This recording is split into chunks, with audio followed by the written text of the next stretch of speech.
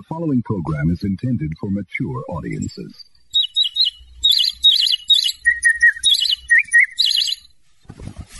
People of Earth, attention. People of Earth, attention. This is a voice speaking to you from thousands of miles beyond your planet. Look, I love Gary. He's fantastic.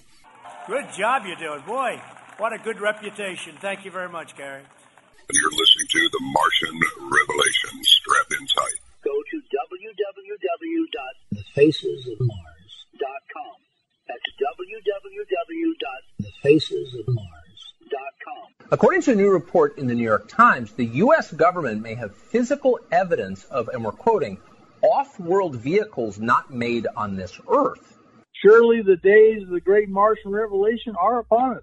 America is fulfilling our destiny as peacemaker, but it is peace through strength. We are stronger now than ever before. Our weapons are at an advanced level like we've never had before, like, frankly, we've never even thought of having before. As president, I have rejected the failed approaches of the past, and I am proudly putting America first. So let's just take a look at a little roll. Let's roll it, please.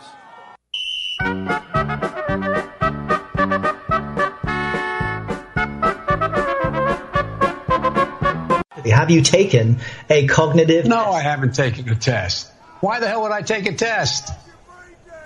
Come on, man. That's like saying you, before you got in this program, you take a test where you're taking cocaine or not. What do you think, huh? Why? You're getting nervous, man.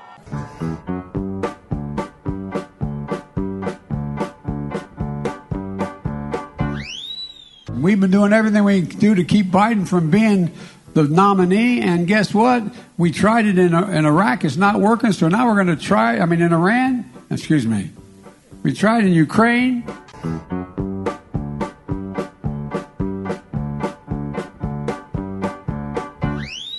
And to get hot, I got hairy legs that turn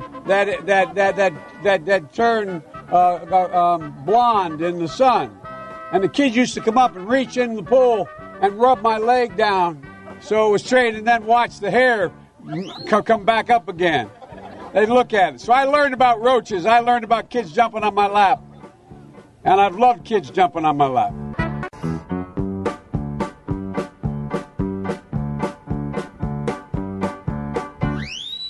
How do you explain the performance, and why should the voters believe that you can win the national election? Number one, I'll lead an effective strategy to mobilize true international effort to pressure.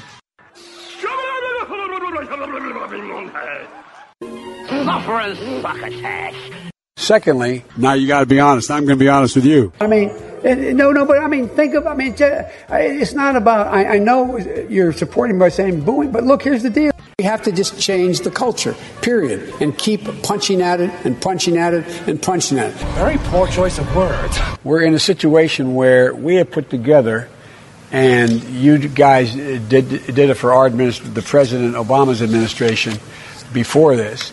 We have put together, I think, the most extensive and inclusive voter fraud organization in the history of American politics.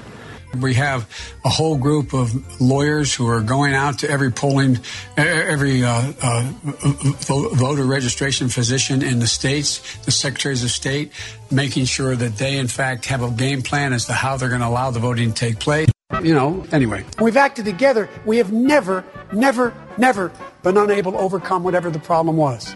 That's what I think my plan, I know what my plan does. That's why I've made it a priority my entire career to work closely with you. From the time I got to the Senate 180 years ago, as well as my tenure as vice president. We choose truth over facts. I know you're trying to goad me, but I'm so forward looking to have an opportunity to sit with the president or stand with the president in a debate. What's with this guy? He doesn't You're want a to senator. answer the question. I'm not going to answer the question Why would you answer that because question? the question is, what's with this guy?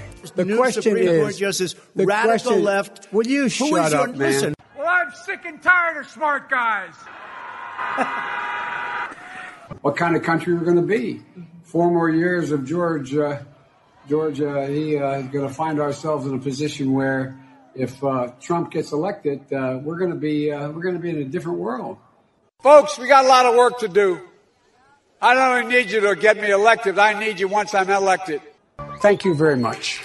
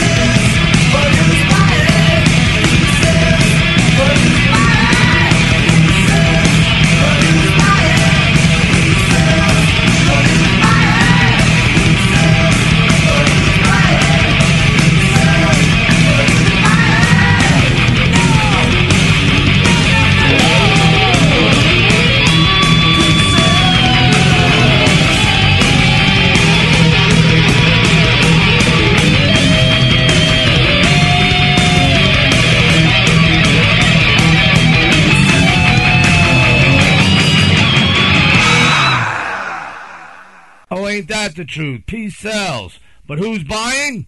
It is an easy to figure out answer after listening to what we just heard. But if peace through strength is what secures peace, then those who are buying of that peace is also buying our strength. Therefore, the obvious answer is China. And the ones who is selling is the Bidens and many other corrupted traitors of the commie crabs and certain corrupt Republicans within our government who need to be removed immediately and dealt with.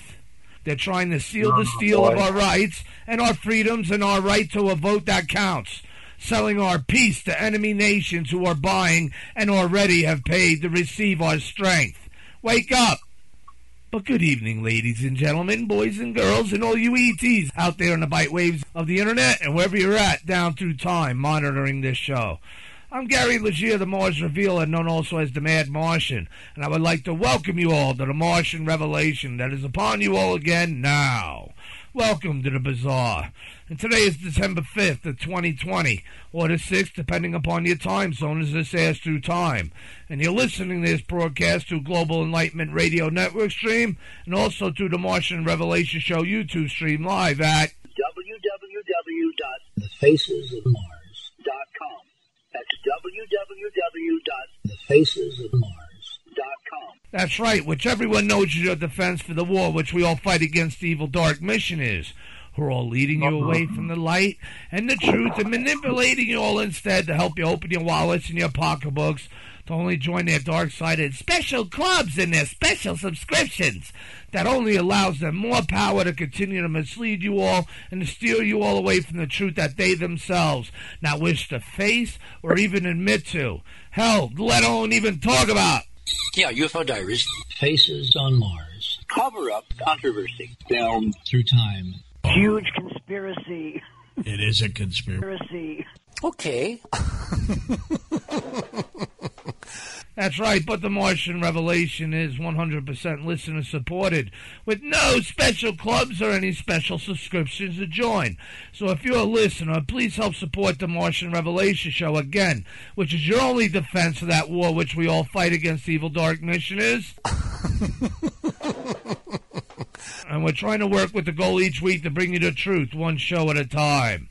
So please share the facesofmars.com link, and I must also ask you all, though, that you please donate to the show with anything that you can afford by clicking on the big red, white, and blue American Donate button at the top of the show page to allow it to continue being here for you down through time.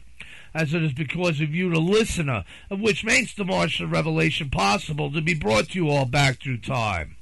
So your listenership and your donation support actually counts, and it helps us all to not only fight, but to also win against those evil dark missioners, as well as to secure a future which we all could literally make the Martian Revelation our reality. By what? By making our fate. But you know how else you can help make our fate? Is by advertising or sponsoring this show. You could advertise your business, your products, your books, whatever it is that you would like to advertise. Or even if you have a message that you would like to have advertised on the show, heard all around the world and kept in the archives as well, where it will always be heard. And those archives are hit constantly. But no special clubs or special subscriptions. So if you'd like to advertise on this show or sponsor it, you especially need to jot this down, marsrevealer@gmail.com. marsrevealer@gmail.com. That's my email. And using that email address of marsrevealer@gmail.com, you can send me messages, questions, music, or artwork, or guest requests, or even if you wish to request to be a guest, or anything else that you would like to speak to me about. Especially if it has to do with any old yet new image data showing other faces of Mars, taken by the Viking orbiters from 1976/82. That was seen in a video that's also seen on the facesofmars.com page called UFO Diaries. Yeah, UFO Diaries. Cydonia, discover the Earth-Mars connection.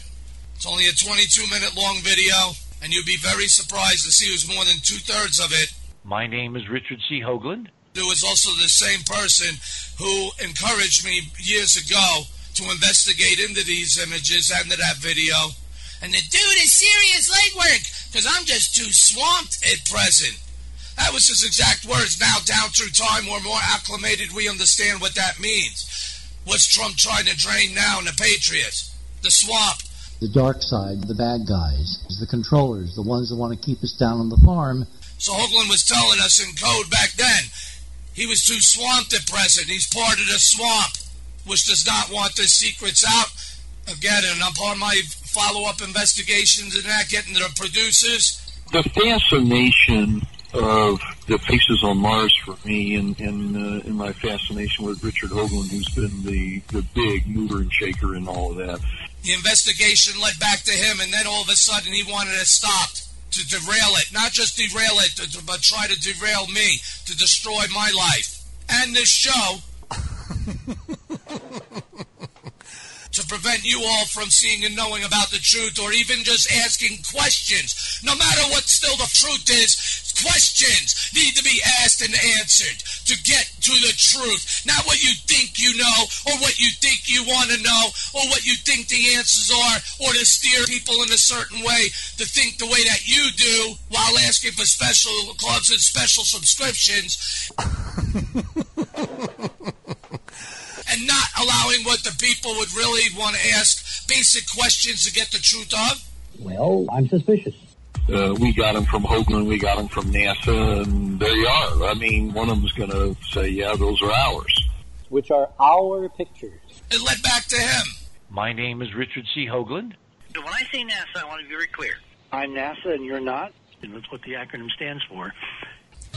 The great mystery at this point seems to be if the Enterprise mission and its colleagues can find all this and so much more, then why can't NASA? Or is there something more?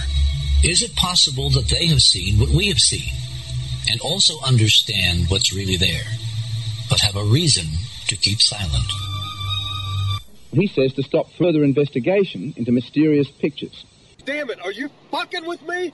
Mr. Hoagland says they are evidence of intelligent life. You need to get more down in the weeds and look at some of the weird stuff going on behind the scenes around it. Those faces of Mars that are seen in that video are not seen in any NASA public archive, especially for Viking, as it literally took me a year and a half to process the Viking orbiter archives, and they're not in them. But the thing is, long story short, the producers, Charles E. Selye of Once Grizzly Adams Productions, God rest his soul, and Lee Eric Shackelford had stated that Richard Hoagland provided those images.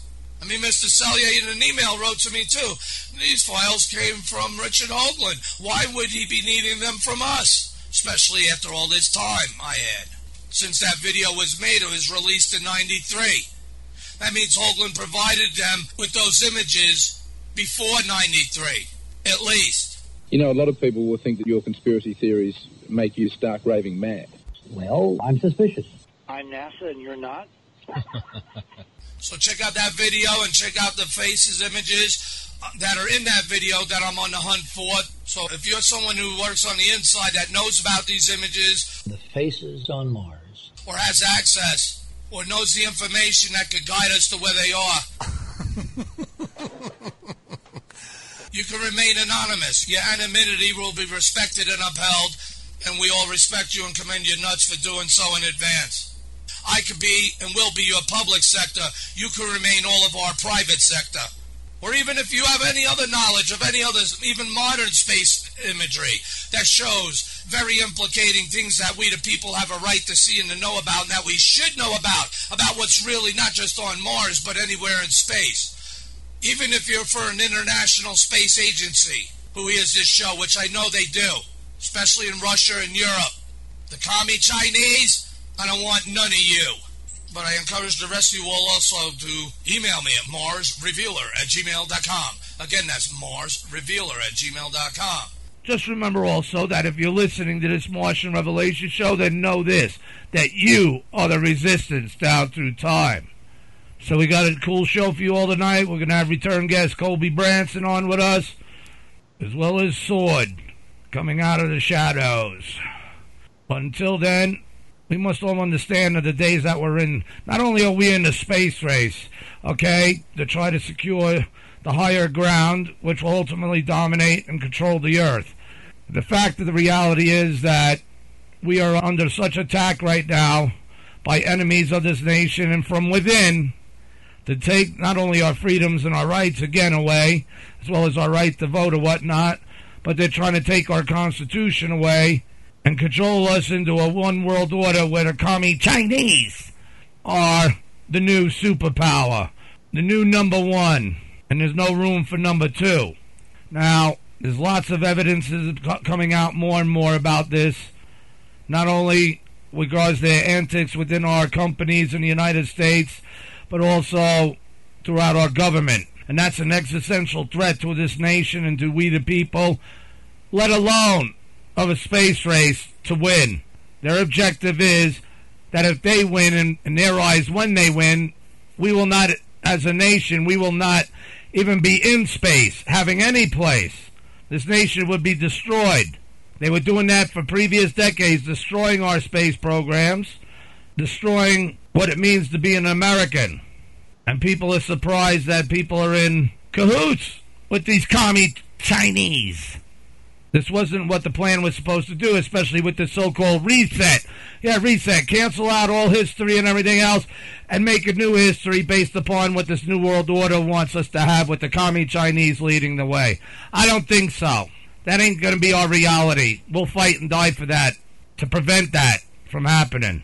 And when they had their way, that's what they would expect us all to do anyhow.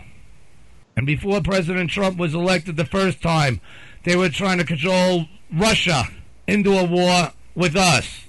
They were the ones surrounding them, drawing them out, pushing the bear, surrounding them with missiles, trying to urge a war so that they could have this great reset. Well, they couldn't have that. President Trump came in, no war. They went their war, and he started dismantling the deep state and their treasonous antics around the world and within this country. So looking at it through those eyes, we can see that because of President Trump, we now have a Space Force. Something the commie Chinese definitely do not like and would be worried about if we still had our standing. But according to these clowns and those who work with them or for them, if they were to gain power from this election, they're going to try to strip all that. They're panicking. And everyone's putting focus on Russia this, Russia that. Though Russia ain't no clan of good guys either. But the real threats, our real existential threat is not Russia. It's commie China. They had just come back from landing on the moon, a probe on the moon, and bringing back samples, leaving a Chinese flag on the moon. They're going to start building their military space station, I believe, next year. Listeners to this show could appreciate.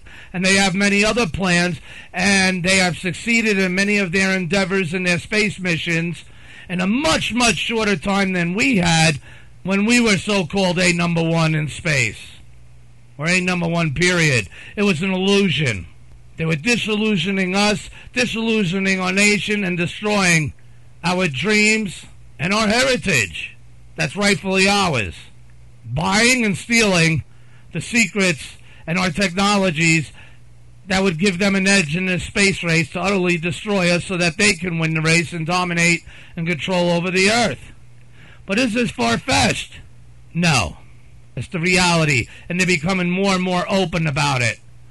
And this article from December 4th only goes to show a layer of icing of cake, as it was, as China slams U.S. national security allegations as hodgepodge of lies.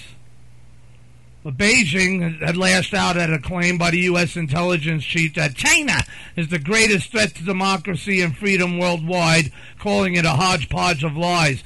Now, that's another thing, too. We're not a democracy. We're a constitutional republic.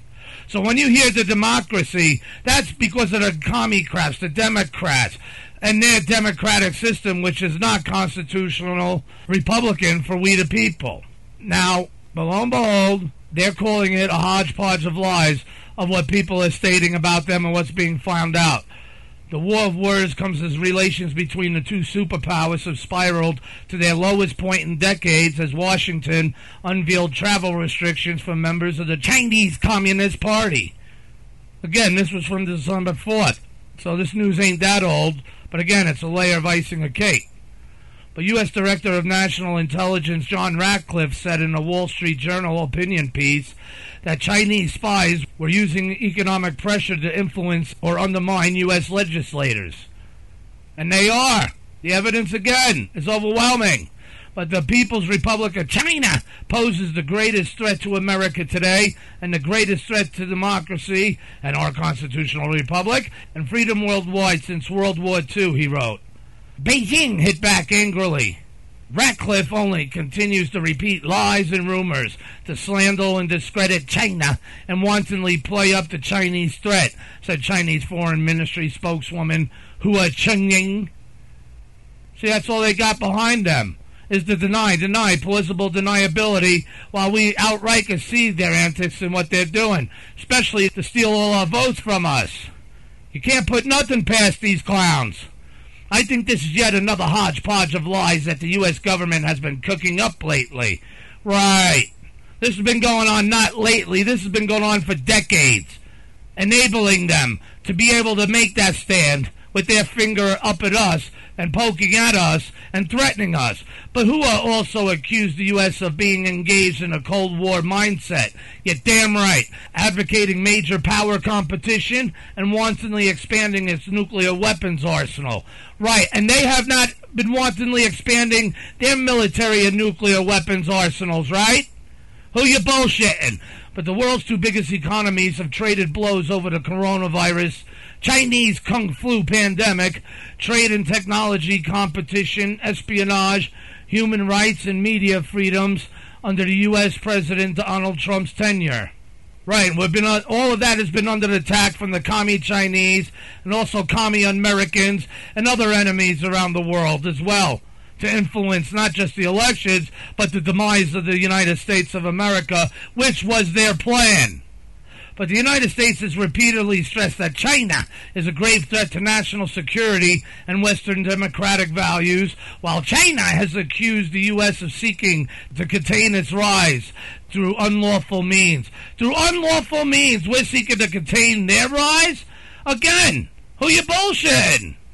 Under the new U.S. travel rules, visas issued to party members and their immediate families will remain valid for just 1 month and for a single entry. That time period's almost up. But previously, some visas were issued that permitted unlimited entries and could remain valid for as long as 10 years. That's crazy! But that's from the commie Americans who are already sold out and bought out by these commie Chinese. But the United States shut down the Chinese consulate in Houston in July, calling it a center of espionage and harassment of Chinese nationals in the U.S. Hey, be lucky we don't string them up and skin them. But in retaliation, Beijing ordered the United States to vacate its consulate in Chengdu. Well, who gives a shit? I mean, really, what's the benefit there? They're not a friendly nation. But Hua also called for the United States to stop damaging U.S.-China relations and U.S.-China mutual trust and cooperation. Boy, this guy's really full of shit. What mutual trust and cooperation? It's only one-sided because they think we're all stupid. Now let's jump to December 18th as massive cyber attack grows beyond U.S., heightening fears. A devastating cyber attack on United States government agencies has also hit targets worldwide, with the list of victims still growing, according to researchers, heightening fears over computer security and espionage. And remember, this is many faculties of government, including NASA and many other businesses and government compartments. Microsoft said that it had notified more than 40 customers hit by the malware, which security experts say came from hackers linked to the Russian government and which could allow attackers unfettered network access. See how they try to kick the ball somewhere else? No, nothing to see here. It ain't the commie Chinese. It ain't those that we've been selling out to and being bribed by and controlled by that we've committed treason for. It's the Russians. Back to the Russians again. Because these deep state fuckers really want their so-called reset on a global scale. Central banks cannot survive without the wars or the things that are being done to make this pretense that the world will simply follow them, and we, the people of all the earth who are free or so-called free, would give up our rights and freedoms and our constitutionality. So look to the Russians, not that they're not involved. Remember, we know that Russia and China have had secret meetings. They've had joint military drills. They are birds of a feather, as well as Iran. And all three seem to be involved in all this. So it's not a surprise or a secret. But someone really wants to help create that war with Russia. It'll be easier for the commie Chinese as this new one world global order superpower to really do what they want to achieve, with even Russia out of the way. But again, security experts say that this massive cyber attack came from hackers linked to the Russian government and which could allow attackers unfettered network access. While roughly 80% of these customers are located in the United States, this work so far has also identified victims in 7 additional countries, Microsoft President Brad Smith said in a blog post. Smith said the victims were also found in Belgium, Britain, Canada, Israel, Mexico, Spain, and the United Arab Emirates. It's certain that the number and location of victims will keep growing, Smith said, echoing concerns voiced this week by U.S. officials on the serious threat from the attack.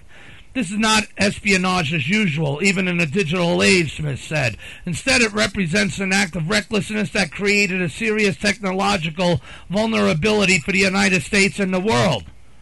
John Dixon of the security firm Denham Group said many private sector firms which could be vulnerable are scrambling to shore up security, even to the point of considering rebuilding servers and other equipment. I think that's a no-brainer. But everyone is in damage assessment now because it's so big, Dixon said. It's a severe body blow to confidence, both in government and critical infrastructure. There's your mutual trust and cooperation, huh? The threat comes from a long-running attack, which is believed to have injected malware into computer networks using enterprise management network software made by the Texas-based IT company SolarWinds with the hallmarks of a nation-state attack. James Lewis, vice president of the Center for Strategic and International Studies, said the attack may end up being the worst to hit the United States, eclipsing the 2014 hack of U.S. government personnel records and a suspected Chinese infiltration. Nothing to see here, though. Easy to cover up by those connected to them being bought and paid to sell us out. But the scandal is daunting. We don't know what has been taken, so that is one of the tasks for forensics, Lewis said.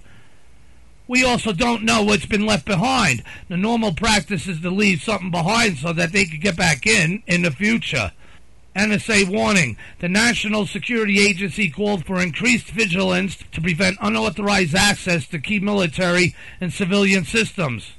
Analysts have said that the attacks pose threats to national security by infiltrating key government systems while also creating risk for controls of key infrastructure systems such as electric power grids and other utilities. Yes, what about also nuclear missiles, weapons, and plants? But the U.S. Cybersecurity and Infrastructure Security Agency, or CISA, said government agencies, critical infrastructure entities, and private sector organizations has been targeted by what it called an advanced persistent threat actor. CISA did not identify who was behind the malware attack, but private security companies pointed the finger at hackers linked to the Russian government. Of course, bypass the commie Chinese, nothing to see here. Just focus on Russia, which it also may be Russian. Remember, they're in cahoots again with each other. And all of this could have been a ploy by them in the plot to unleash upon us at a time when they had a time frame of when to destroy this country. U.S. Secretary of State Mike Pompeo also suggested involvement by Moscow this past Monday, saying the Russian government had made repeated attempts to breach U.S. government networks. So-called President-elect Joe Biden expressed great concern over the computer breach, while Republican Senator Mitt Romney blamed Russia and slammed what he called inexcusable silence from the White House. What are they trying to silently claim again more Russian collusion on behalf of Trump? Because Trump ain't saying nothing, that he's allowed the Russians to do this? But yet it's these commie American traitors who are covering up for China who are most likely the real culprits. And also their inexcusable silence of the Chinese connection, because it leads back to them. Why? Maybe, in my mind, since many of them already bought and paid off or bribed or even blackmailed into helping them to destroy this nation, gave them access. How do we know these people did not give them access? But Romney likened the cyber attack to a situation in which Russian bombers have been repeatedly flying undetected over our entire country. CISA said the computer intrusions began at least as early as March this year, and the actor behind them had demonstrated patience, operational security, and complex tradecraft. Well, again, yes, it could be Russia, but it also most likely could be in connection and or solely implicating the commie Chinese. But this threat poses a grave risk, CISA said Thursday, adding that it expects that removing this threat actor from compromised environments will be highly complex and challenging for organizations. That's why you got to start weeding out the traitors as well. But hackers reportedly installed malware on software used by the U.S. Treasury Department and the Commerce Department, allowing them to view internal email traffic. The Department of Energy, which manages the government's nuclear arsenal, confirmed it had also been hit by the malware, but that it had disconnected affected systems from its network. Again, who knows how long they were in there and exactly what they got and what they left behind. But at this point, the investigation has found that the malware has been isolated to business networks only and has not impacted the mission-essential national security functions of the department, including the National Nuclear Security Administration, said agency spokeswoman Shaylin Hines. Yeah, we're supposed to just believe that. SolarWinds said up to 18,000 customers, including government agencies and Fortune 500 companies, had downloaded compromised software updates, allowing hackers to spy on email exchanges. Russia, of course, has denied involvement. But notice how no one's pointing the finger again at China. And isn't it ironic, also on the same day, December 18th, Biden team warns of security risk after Pentagon halts briefings. Well, I'm sick and tired of smart guys. The incoming administration of the falsely claimed President-elect Joe Biden on Friday that it said after it said the Pentagon suddenly halted briefings for the transition team. Gee, I wonder why. Why are you so surprised? But Yohannes Abraham, executive director for the Biden transition team, said that he was concerned to learn this week about an abrupt halt in the already limited cooperation there. Again, is anyone surprised? And the truly elected President Donald Trump, who is refusing to acknowledge his election loss to Biden, until recently held back from allowing government agencies to cooperate with Biden's team, as is the custom. Again, a no-brainer why he would be doing that if that were so. And maybe it is. He's defending this nation. But yesterday on Friday, Trump's acting defense secretary, Chris Miller, said in a statement that the two sides had a mutually agreed upon holiday pause on briefings with military officials. Haha, why not? Abraham said that this was not true. There was no mutually agreed upon holiday break, he told reporters, warning that a failure to work together could have consequences well beyond Biden's inauguration in January, as if that's already etched in stone, which it's not. It's a false claim. And now they're bitching about working together? Who has been failing to work together all this time? Again, put two and two together. Are you surprised that all of a sudden they're stopping a process that's already been going slow? They're pretty much halting it, considering what we've been going over here. It's all related and relevant to the Martian revelation. But the latest stumble in what is traditionally a carefully choreographed handover of power between outgoing and incoming U.S. administrations comes as Washington reels from a massive, possibly Russian state cyber attack. Again, Russian, point the finger to Russia again, not the commie Chinese, who have had involvement and interaction in our voting process to try to oust Trump in something more that's than a coup, in my opinion. It's a direct attack on we the people and this nation, to destroy this nation. But there's no time to spare, Abraham said. Give me that intelligence information now. No. But Trump has yet to give a direct statement on the hacking breach or to comment on allegations by senior politicians and private cybersecurity companies that it was carried out by Moscow. Abraham said that the attack was of great concern and that under Biden, cyber attacks will meet a response inflicting substantial cost. Oh, you're so full of shit. You're the one enabling them and gave it away and already sold us out of our secrets again, our peace and strength. Remember? But according to Abraham, the Biden team has hope and expectation that the Pentagon briefings will recommence immediately. Yeah, why? Because the information you get, you could be giving the information to the commie Chinese, right? And other enemies to let you guys know to see how much we know of your interventions and of your plots and of your acts of war. But Pentagon says it's cooperating with transition, but Biden team disagrees. Acting Secretary Christopher Miller, again, cited that the Pentagon's cooperation and involvement in the White House transition process, pointing to participating in numerous interviews and fulfilling scores of information requests. The Biden team said, however, that it is not getting full cooperation. As of today, we have supported 139 interview sessions of more than 200 DoD personnel, 161 requests for information, and disclosed thousands of pages of non-public and classified documents exceeding prior transitions, Miller's statement says in part. It added, at no time has the department canceled or declined any interview. Our key focus in the next 2 weeks is supporting essential requests for information on Operation Warp Speed, which is the White House anti-Chinese Kung Flu pandemic campaign, and the Chinese Kung Flu information to guarantee a flawless transition.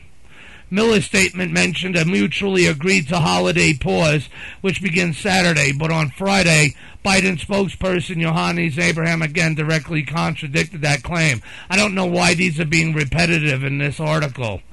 And let me be clear, there was no mutually agreed upon holiday break, Abraham said.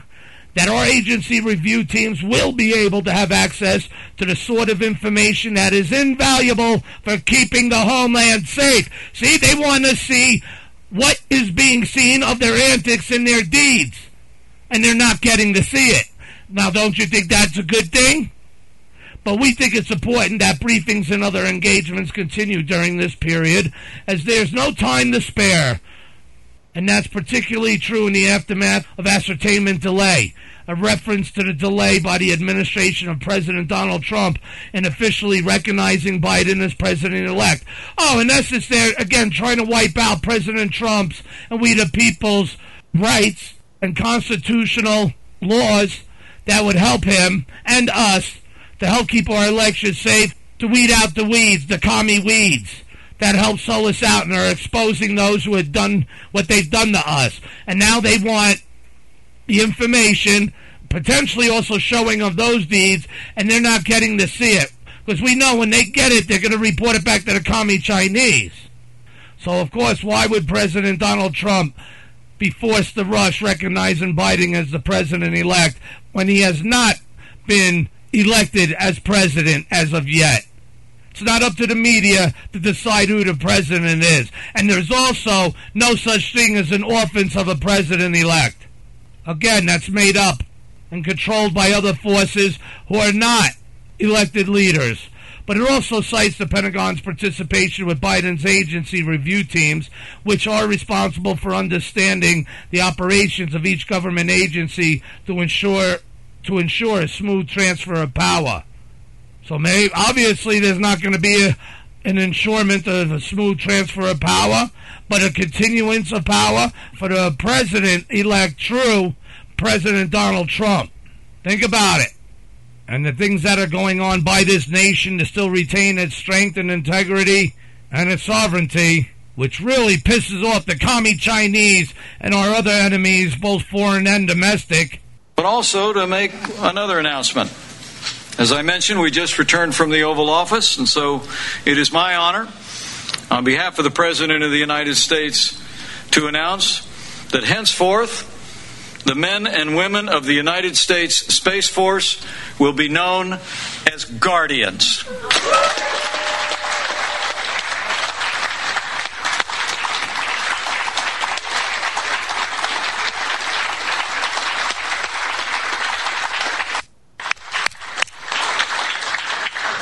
Soldiers, sailors, airmen, Marines, and Guardians will be defending our nation for generations to come. So with that announcement, let me just say thank you again. I want to thank the members of Congress who are with us today.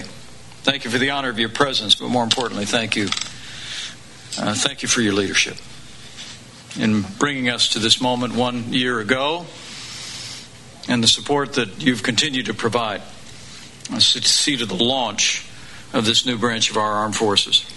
But on behalf of your Commander-in-Chief, let me urge each and every one of you Guardians to keep pushing. Keep pushing. Keep pushing the vision and the mission of the United States Space Force, which is to ensure that America remains as dominant in space and from space as we are on land and sea and air. And to each one of you Guardians, let me just say, each and every day from this day forward, I want to assure you that you will serve with the confidence of your Commander-in-Chief. You will serve with the confidence and gratitude of the American people. And I'm also convinced that those of you that will serve in the United States Space Force in this generation and generations to come will also go with the prayers of millions of Americans who will claim that ancient verse that promises that if you rise on the wings of the dawn, if you settle on the far side of the sea, even if you go up to the heavens, that there His hand will guide you and His right hand will hold you fast. That then will be our prayer for our guardians in this generation and for generations to come. So happy birthday to the United States Space Force.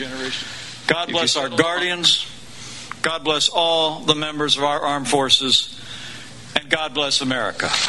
Semper Super.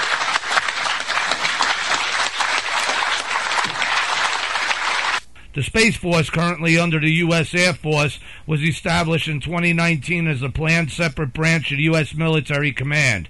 It is expected to grow to about 20,000 members. Currently, about 2,500 personnel, largely transfers from the Air Force, are in the Space Force. The announcement came hours after General John Raymond, Chief of the Space Force, joined the Joint Chiefs of Staff as its 8th member. He had formally joined the group. The elevation of the force to the same status as the Army, Navy, and Marines is an indication of the government's acknowledgement of space as a military domain. We recognize space clearly as a warfighting domain. General Mark Milley, the Joint Chiefs Chairman, said at a Pentagon ceremony inducting Raymond. Remember, this is the same General Mark Milley who in 2016 stated to a graduating class of officers, "You'll be dealing with terrorists. You'll be dealing with hybrid armies. You'll be dealing with little green men. You're going to be dealing with tribes. You'll be dealing with national leaders and local leaders. You'll be dealing with politics and economics. And you'll be dealing with direct fire and indirect fire.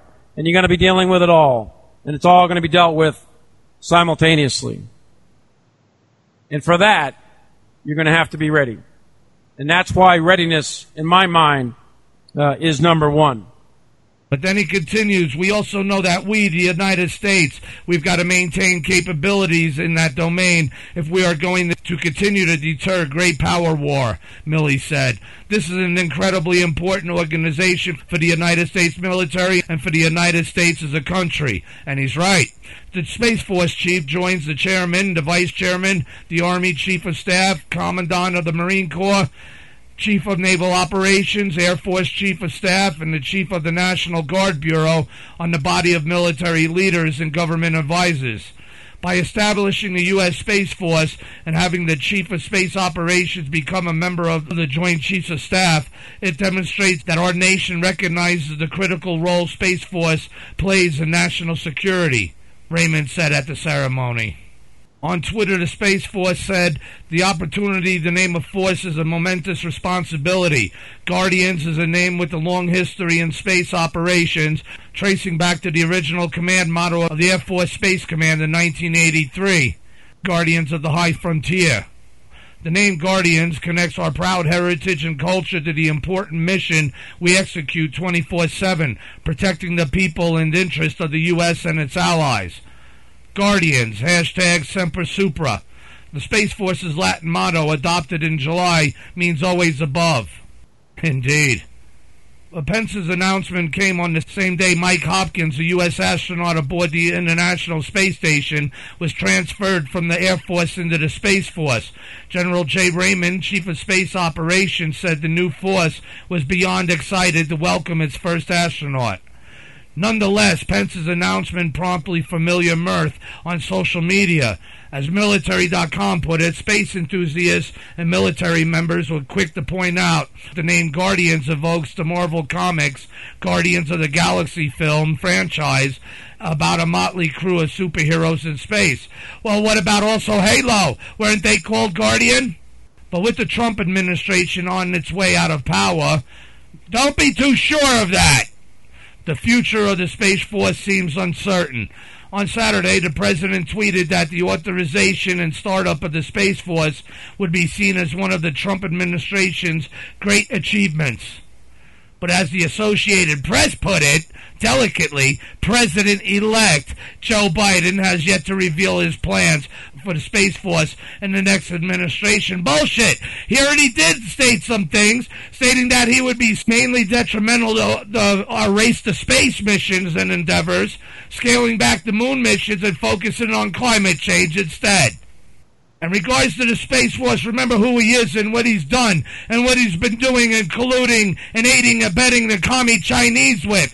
Again, to destroy this nation, let alone to prevent the Space Force from taking hold. Because that's where China is going and trying its damnedest at the moment to race to secure that high ground, to control the earth and definitely destroy this nation. And this next article, it brings up the other importance of the need for a Space Force, which both Vice President Mike Pence and President Trump had stated the Space Force was needed to be created, not just because of the obvious reasons from the threats from Earth and to protect our assets in low Earth orbit and allies and such, which helps our nation and nations run the world, but also to protect us from the threats coming from deep space. Now, with that in mind, on December 7th, the day that will live in infamy, an article comes out, aliens are real. Trump was on the verge of confirming them, an Israeli general says. Now, before I read into this, I like to play, which came out, I think, on the 5th, from Stephen Ben-Nun of Israeli News Live, had reported on this. So I want to play it real quick for you all. And just as a side note, I've been trying to contact Mr. Ben-Nun to be a special guest of the show, to speak about this and other subjects. I've been wanting to reach out to him for some time, because he definitely fits in the realms of the Martian revelation on the path of which we walk to make our fate. But let's listen to this. Thank you for joining. Steve Ben-Nun here with Israeli News Live. As we mentioned to you, those of you here on Patreon, Israeli News Live, former military spacehead Israel is losing its edge. This is an old article from 2011, but we're talking about none other than Professor Chaim Ished. He's newly retired Chief of Defense Ministry of Space Division, says Israel must increase funding for research. Well, he's just come out with a major bombshell of information. And I have a good friend that I have to thank over in Israel, Israeli journalist that shared that information with me. Can't mention his name here, but I'd love to. And I want to read to you what he sent to me. And actually, I'll share it with you so you can see for yourself what was actually said. And he said, Professor Chaim Ished, who headed the Israeli space program, and he also was the father of the Ophik satellite, confirms with complete confidence the existence of aliens and cooperation with them. And these are his statements on the subject. Now, I have no idea when the statements were made. I'll try to get some clarification on this. It said the UFOs have asked not to publish that they are here. Humanity is not ready yet. Trump was on the verge of exposing them, but the aliens and the Galactic Federation said, wait, let the winds calm down first. They do not want to cause us mass hysteria. They want to make us sane and understanding first. They have waited until today for humanity to evolve and to reach a stage where we will generally understand what space and spaceships are. I sit here and I think about this as I'm reading this, about how I already know that the United States also has our own space program. We have a base on Mars, as I've been told from inside intel sources in the U.S. government. But let me just continue on. There is an agreement between the U.S. government and the aliens. They also signed a contract with us for conducting experiments here. They, too, are researching and trying to understand the whole fabric of the universe, and they want us as helpers. Maybe this is the reason why they want to put this little nanotechnology inside of your brain. And believe me, you don't need that little vacuum cleaner injection in your arm to get that. They can do the little swab back there on the inside of your little brain when they stick that swab way up there. They got those little nanoparticles on that little Q-tip they stick in there and puts those little aluminum particles, little nanoparticles right into your brain. Maybe that's experiments they wanted to conduct, right? There is an underground base in the depths of Mars, he says, and there are their representatives and also our American astronauts. I didn't even read that part yet. I told you guys that. If I had come up with what I say today 5 years ago, I would have been hospitalized, he goes on to say. In every academy that I published information about it in the past, they said, this guy went crazy. Today I hear people speak differently. I have nothing to lose. I've received my degrees and awards, and I'm respected in universities abroad, and the attitude towards the subject also changes there. Well, Professor Chaim Eshed, I have to agree with you. A lot of people think I'm nuts for saying anything about these things as well, but I'm so glad to see that you said there is an underground base in the depths of Mars. That's interesting. In the depths of Mars, there are their representatives and also our American astronauts. So that's why we're at Mars. Well, what do you know? I think it's very interesting. I hope it's a blessing to many of you listening tonight. I'm Stephen Ben-Nun with Israeli News Live. It's further reported that the claims by Eshed come a few months after the Pentagon had confirmed leaked video footage of unexplainable UFO sightings, or the new term UAPs, with some speculating that the UFOs belong to aliens. The objects appear to violate the laws of aerodynamics and accelerate at speeds which are not known to be possible with current human technology. In some of the video footage released, military personnel can be heard reacting in awe at the UAP sightings. One U.S. Navy pilot who witnessed the UAP sighting, David Fravor, said of the sighting, it rapidly accelerated to the south and disappeared in less than 2 seconds. This was extremely abrupt, like a ping-pong ball bouncing off a wall. It would hit and go the other way. Now, what would do that, people, huh? Now, that brings us to our last article, I hope. Aliens exist. From December 8th. Aliens exist and have a deal with Donald Trump, claims ex-Israeli space official. Now, Eshed holds a bachelor's degree in electronics engineering from Technion, a master's degree in performance research, and a doctorate in aeronautical engineering. He retired from the Defense Ministry of October 2011, having commanded the launching of 20 Israeli satellites, reported the Jewish press. His claims were disputed in local media reporting, saying that he has lost his mind, but Eshed said he is quite aware of his claims, how his claims sound out of this world. If I had come up with that, what I'm saying today or 5 years ago, I would have been hospitalized. Wherever I've gone with this in academia, they've said the man has lost his mind. Today, they're already talking differently. I have nothing to lose. I've received my degrees and awards. I am respected in universities abroad, where the trend is also changing. Despite the bizarre interview, Professor Eshed is not the first person of authority to claim that aliens could be living among us. Dr. Helen Sharman, the first British astronaut to be launched into space, told the Observer magazine's aliens exist. There's no two ways about it. There are so many billions of stars out there in the universe that there must be all sorts of different forms of life, she had added in a January interview. She said, although they may not be made up of carbon and nitrogen like humans, it's possible they're here right now and we simply cannot see them. And that's very thought-perplexing and what that represents. And again, that would be fitting for a great discussion with Stephen Ben-Nun. So that being said, everyone, that's enough for the news. But I think that painted a pretty good picture of what the times are, of what we are actually looking and living through. And the choices that we have made have been stolen from us, guided by someone, again, like he himself said. Well, I'm sick and tired of smart guys. He wants us all dumbed down, as they all do, of those who he works for and is controlled by. If he was given this illegal and wrongful election result, which the media had called that he was the president-elect. Again, it's not the media's job. But if he does succeed in gaining the White House, there'll be no 2024 election. They already sold us out to the commie Chinese. Remember, not too long ago, the past year and even the past couple months, the commie Chinese have been saying what? Prepare for war, prepare for war. They're thinking Hong Kong, Taiwan, or whatever. No, they were telling their armies and citizens to prepare for war against us. So with this being the knowledge of what's going on, aliens exist. Now, do they have a deal with Donald Trump? I don't know. That'd be interesting to know more about.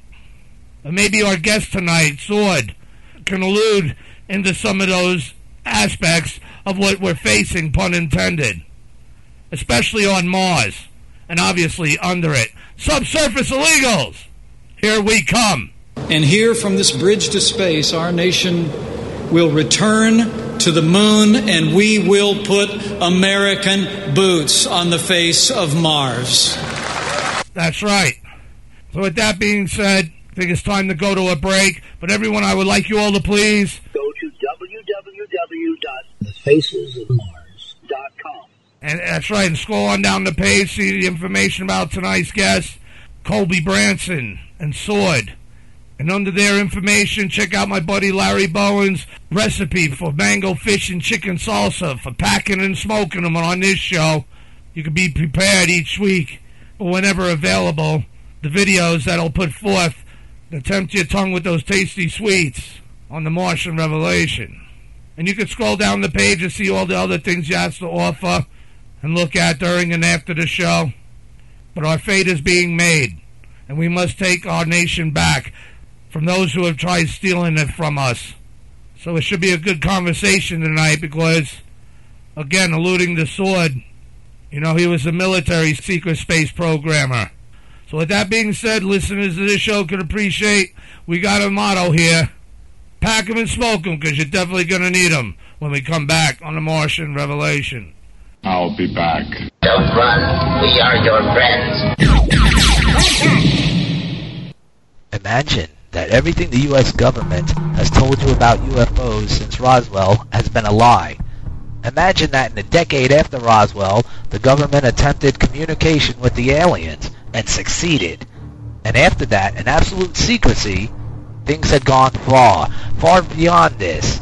Now imagine that tomorrow, the whole secret program is going to fall apart, and every terrible thing is going to come out. All we have left now is a prayer. Morning Star Pass. The collapse of the UFO cover-up. A fictional but unflinching and terrifying look inside the UFO cover-up. The secret government that supports it, and the world of the aliens themselves. And then, how the whole secret kingdom ends. Morning Star Pass. A book that pulls no punches and does not sheath the sword unblooded. Morning Star Pass. Plunging boldly where no other book has ventured. Captures the whole wondrous nightmare that the UFO experience has become. From bizarre experiments performed on helpless abductees, to horrifying mutilations, to beyond, to the world of secret government supported by its own secret police, to the aliens in their secret bases, and finally to the beckoning stars themselves. The book does this by placing the cover-up, humanity, and the Earth in the real cosmos, where humanity and its passions are a part of the universe, not an aberration on it. Then comes the fall of the cover-up. A climax of violence and desperation to leave the human race facing the multi-hued stars with eyes open and seeking its place in them. The sands of time have run out for the cover-up, for against it, leading an army of investigators and warriors, comes Cassandra Chen, beautiful, driven, and doomed. Who can save her and us? Haha, you'll have to read it to find out. Morning Star Pass, The Collapse of the UFO Cover-Up by Victor Norgard. Get yours today. You can find this at www.firstbooks.com.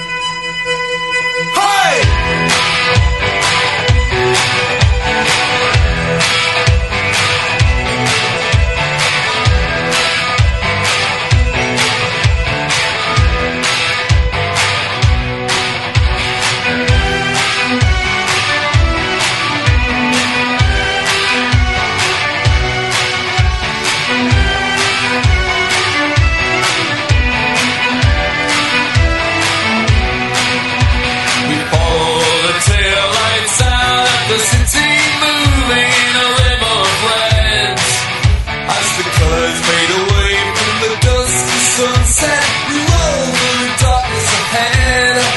We are old, we are young, we are in this together. Vagabonds and children, prisoners forever. With pulses are raging and eyes full of wonder, kicking out behind us again.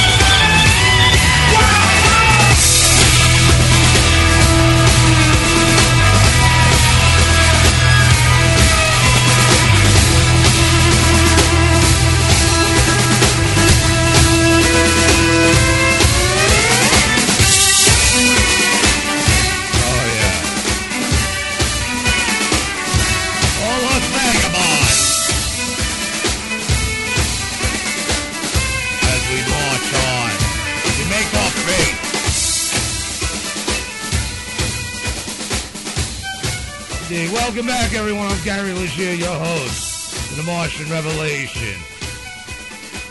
Very interesting. We are all vagabonds now. Especially as we fight for time to time to secure our future. The war of which being waged, we are all included in, one way or another. And so are our guests. Whether they know it or not, I know one of them for sure, I believe, knows it. Because he's been trying to tell us for quite some time. He's been previous guest on this show. But first, let's introduce his compadre, Colby Branson. And Colby Branson is a graduate of media arts and a conspiracy media consultant. Colby Branson holds an associate degree in media arts as well. And he has been recently raised to the sublime degree of Master Mason. Yes, indeed. The Masons have a very big part to play in all this madness all over the world. You know, but he's been a listener and a connoisseur of conspiracy. Please mute your mic, whoever it is. But he's been a listener and connoisseur of conspiracy theories for the last 12 years. He also enjoys connecting dots and finding correlating facts. He enjoys reading history and speculating the truth in the world that we live in. Indeed. But knowledge is his favorite pastime, and it should be all of ours as well. You know, but he's also a singer and a songwriter, a Nashville recording artist who has worked with musicians from the bands of Gene Simmons, except Jason Alden and Clint Black. And currently he owns an entertainment business with his wife on the Gulf Coast. Please click his link there on the image on the show page of thefacesofmars.com and take it to his website and check out some of his tunes. Help support him. And under that, let's introduce now Sword, Out of the Darkness, Out of the Fades of Gray. From the once world of the waves that, well, sway down through time. But Sword is back, and Sword is a Mason as well. He's a former U.S. Army captain and former U.S. Army astronaut, a.k.a. the Secret Space Program. And he has served at Guantanamo Naval Base, which has been built up pretty good. I hear they got a lot of beds waiting for some. But attached to the Psychological Warfare Division. And finally, to finish up his military career, his last command as an Arctic paratrooper, he is a commander of the Department of the Interior's regional USA KPAC Security Force, M33. And Sword went on to work for Arizona State University's multiple space programs, which I still find really interesting, such as Themis, OSIRIS-REx, the Lunar Reconnaissance, and the Mars Reconnaissance Orbiters. And I wonder if he's familiar with that antics way back then, the early 2000s, regards to Banff. I forgot to ask him that on previous shows. And what the issue that went on with regards to the IR, Odyssey Themis imagery that Hoagland and Laney, they got all pulled up in. But anyway, it was during this time that Sword emerged onto the face of the Internet as the blog author known as The Sword, and is one of the Internet's leading edge of new and provable information for over a decade. Guardian of the Northern Star Conspiracy Meter blogger from 2001. Notice that keyword, Guardian.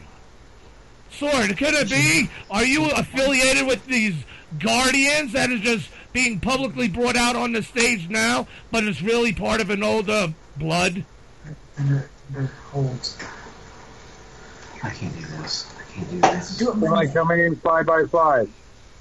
I don't think so. I think I hear her whispering. He can't hear that. He can't hear that. Hello, can you hear me? 5 by 5? Hello? I'm hearing. Colby. Hello? Can you hear me? Hello? I can hear him. I can hear ground control. Colby, can you hear me, ground control? 10-4, I can hear you. Roger Hello? that. Gary, can you hear me, ground control? Yes, I can, sir. Now, you didn't hear anything I said? I want you guys to know, just prior to this, all I heard into the run-up was as if you guys are trying to talk to me with the windows down. Well, you sound clearer and we're now. going Mach 5. 10-4. So whatever questions you posed up to the break is do it again, because I didn't hear them. Oh, only on this show listeners can appreciate. Like I said, you got to pack them and smoke them. It just goes with the flow with this stuff. All right, let's put it this way. I read your bio. I don't know if you've seen the show page or not. All right, but that's what I just read. And what I was particularly pointed out, for which I forgot to ask you on previous shows, was this sentence where it says, Sword went on to work for Arizona State University's multiple space programs such as Themis, OSIRIS-REx, well, that's cool, the Lunar Reconnaissance and the Mars Reconnaissance Orbiters. And I was wondering, would you be familiar or have any knowledgeable of the Banff, B-A-M-F incidents back in the early 2000s there with Keith Laney and Richard Hoagland with regards to that infrared? If you were familiar with that, whatever that was, that went on back then by that individual. Well, I'm not familiar with what you're talking about, but I do know that the Themis and the Mars Reconnaissance Orbiter has infrared. They have infrared down to what we would call the smaller than meter range, which means that there is a thermal object of less than a meter, which would be 3 feet, that we would be able to pick it out. So if a cow is there and he let out a big fart, it'll pick it up. Well, yes, technically, if you were able to catch that in the millimeter in which the photograph was taken, yes, you could. Amazing. Think about what planetary features would show. Right. The whole process of that is we're looking for something that is much older and much more long going than just something walking around and taking a fart. Right. Understood, and that's where we are now in these madness of times. Now, it's interesting how the fact, I don't know if you caught any of the news or not there, of where we're at now regards to Guardian, because in the last sentence, it was just this time, back then, Mars reconnaissance orbiters, Demas, and all that shit, it was during that time that Sword emerged onto the face of the internet as the blog author known as The Sword, and is one of the internet's leading edge of new and provable information for over a decade. Guardian of the Northern... 15 years, yeah. Guardian of the Northern Star Conspiracy Meter blogger from 2001. Now, Guardian, it just so happens, is now being put forth to the military branch of the Space Force, calling them. Now, what I asked you, regards to that, it's kind of funny, and I don't think a coincidence that Guardian in your bio there, could that allude to maybe an old blood order that's being pronounced as something new? Are you a Guardian? You got me there. It's very possible, but however, I would state, and then we need to let it be. Uh-huh. That anything that Mike Pence, the outgoing vice president, saying anything about the space program should be taken for naught. We should be taken with a grain of salt. Okay. If you understand me, and just let it go and let it be. They're trying to prop up something that was already in process. They're trying to take credit for things that are already going on. And quite honestly, in this administration, there has been no legitimate progress to be able to crow home about. So I would say whatever Mike Pence said is whatever Mike Pence said, and we're just going to let it be. But it's a all right, and I hear the passion and sincerity in what you're saying there, but to us peasants, it's a remarkable thing of a Space Force, something totally new, aside from the things I'm sure you're going to be getting into tonight and stuff with Colby. I know he's got various questions to ask you and where you want to go. Yeah, if you don't mind me interjecting there, Gary, the Space Force is not new. This is something that has been going on since long before NASA has gone on, and me and Colby will talk about that when we talk about NACA, which is NACA, which stands for NACA. Well, we're going to give you a little bit of history tonight. All right. What does NACA stand for, though? Before we continue on, NACA. What is that abbreviation of? National Aeronautics. National Advisory Commission for Aeronautics. Okay. And that was the precursor to NASA. Yeah, the Wright brothers. All right. So would you and the other, what you're going to talk about tonight, would you guys consider yourselves or are even called guardians? So it's basically, in what you're saying, maybe could be plagiarism on the part of Pence. Well, I'm a guardian of my family, first and foremost. Family comes first as a Mason. Right, but I mean as the Masonic soldiers out there. Again, I don't want to, of what of his experience. Because I just found that, I don't know, it's enlightening, it's inspirational, in my opinion, but like you're saying here, the truth is what needs to be, what you're speaking needs to be revealed unto us beyond what is being said publicly even at this moment. Now, I know, so hi Colby, how you doing, bro? I'm doing good. I'm glad to be here. All right, awesome. I'm glad you guys were able to join us. It's been a while. Sword, man, I've been wondering about you. Huh? It was easier to get Van Halen back together than to get this band back together. It's been tough. Yeah. Well, hey, but it's here, and as long as it's here, that shows me as an evidence that we're on the right path, no matter down through time to make our fate. It's for a reason. And it's to get to the truth and the acknowledgement for us all to adapt to what needs to be adapted to. Because obviously, Sword, I'm sure you'll get into this throughout the various questions and issues of where you guys want to take us tonight, but well, at least for most of the night. And how I kind of brain farted that, but it's important because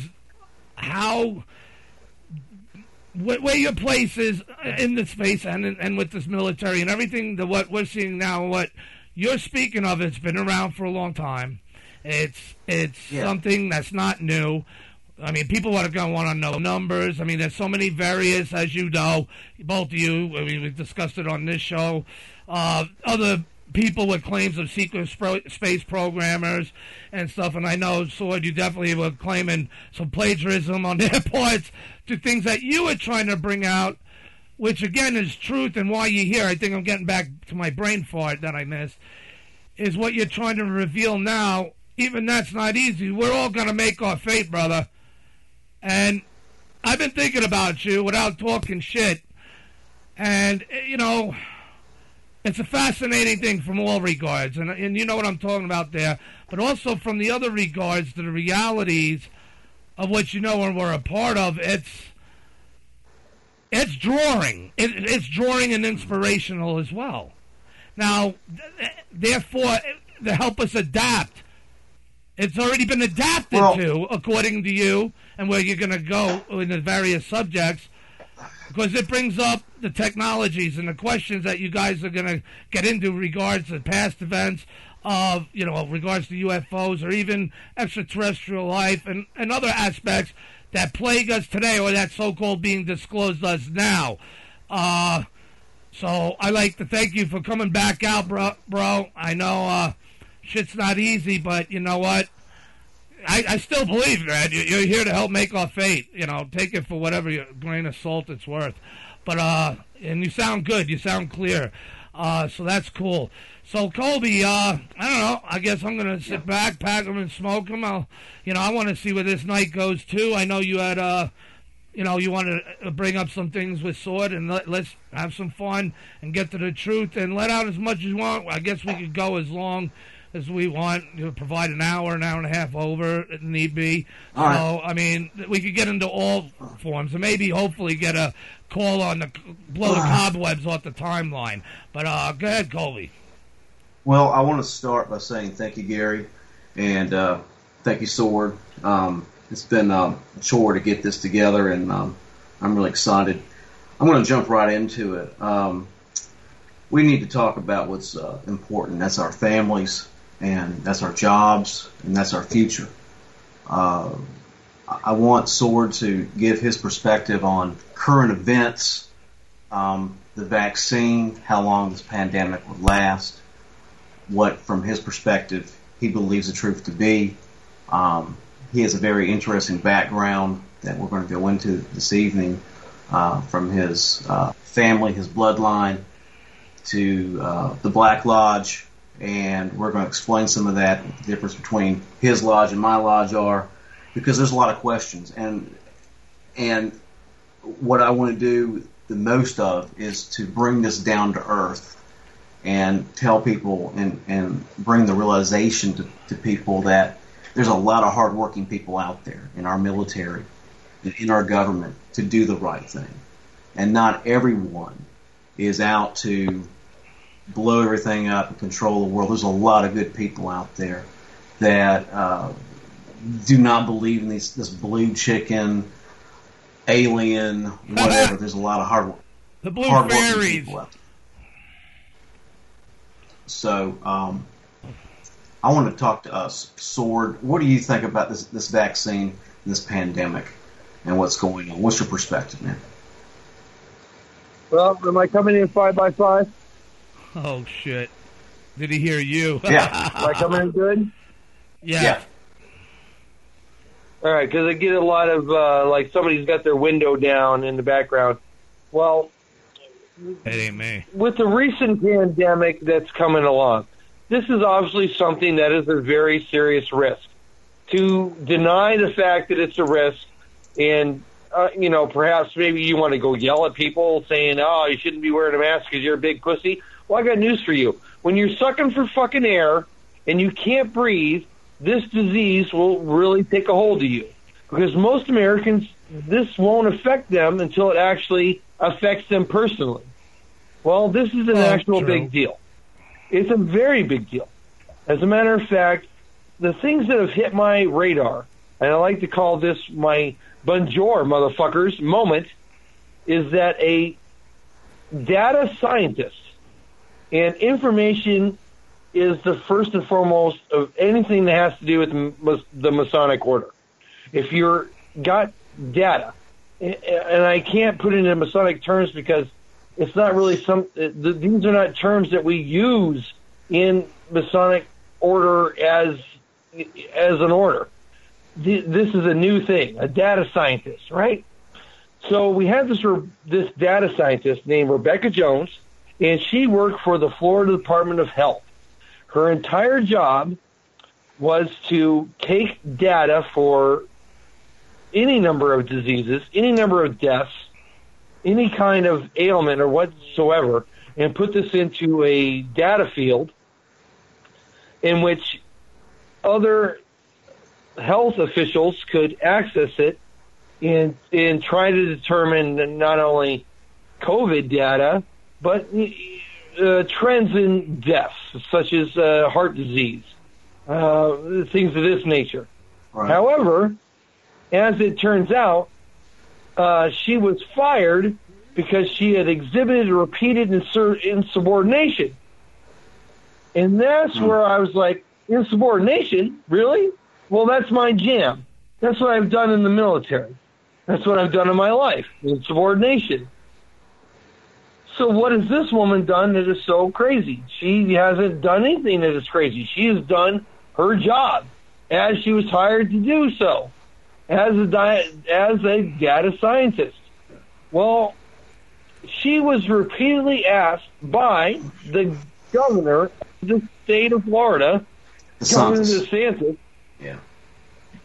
to change the data that was coming through. And she repeatedly said, no, I'm not going to do that. So the cause of her firing was insubordination. True enough. Now, did he do that? In the details of the fact that she was trying to do her job as a data scientist to report COVID deaths as they happened. And the governor of Florida, DeSantis, decided, no, you're not going to report the data as it is. And oddly enough, to all the listeners, maybe you're thinking that I'm trying to spin a yarn that is a conspiracy theory. No. This is now under a federal investigation. This is now, all of this information that I'm telling you now is federally known. This is what we call manifest discovery in the law field. She has the goddamn emails telling her to change the data, which is the publicly owned data. So I guess what the point I'm getting to is that you have good cops who say nothing, which means they're bad cops. And then you have bad cops who just do bad things. To further that point, as I call the whole up, motherfuckers, or bonjour, because I'm coming for you now, these idiot police in Florida raided the home of the scientist, Rebecca Jones. Yeah, I heard about that. With guns drawn, under the auspice that she was suspected of hacking. And now here's where being a former lawman and a judge, I guess you might say, that I can say this is some fucked up shit. And this is why it's on my radar and why I am making phone calls amongst my own people, amongst the Masonic range, amongst my own law enforcement people. If you are a law enforcement officer and you are told to raid this woman's home on suspected hacking, right? Even if she was old and If I was gray. law enforcement, if I was a law enforcement officer with no skin in the game, and they tell me suspected hacking, I'm going to go in there and clear every goddamn electronic device there is on the face of the planet in that domicile under the auspice of the search warrant, right? That is not what happened. These guys walked into this home with guns drawn on children, on unarmed civilians, and confiscated only the personal cell phone of Rebecca Jones, the data scientist for the Florida Department of Health, and her laptop. Now, as a law enforcement officer, if there was suspected hacking, I would scoop every electronic device, but they did not do that. In fact, they only took the personal cell phone and laptop of Rebecca Jones, the data scientist who worked for the Florida Department of Health.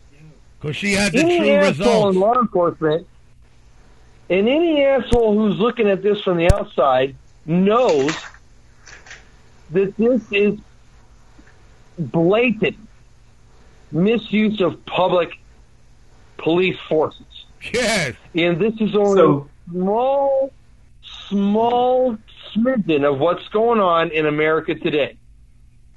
This woman, a data scientist, was raided with guns drawn by a police force for suspected hacking when she's only doing her job is an absolute, I want to say farce, but it's not a farce.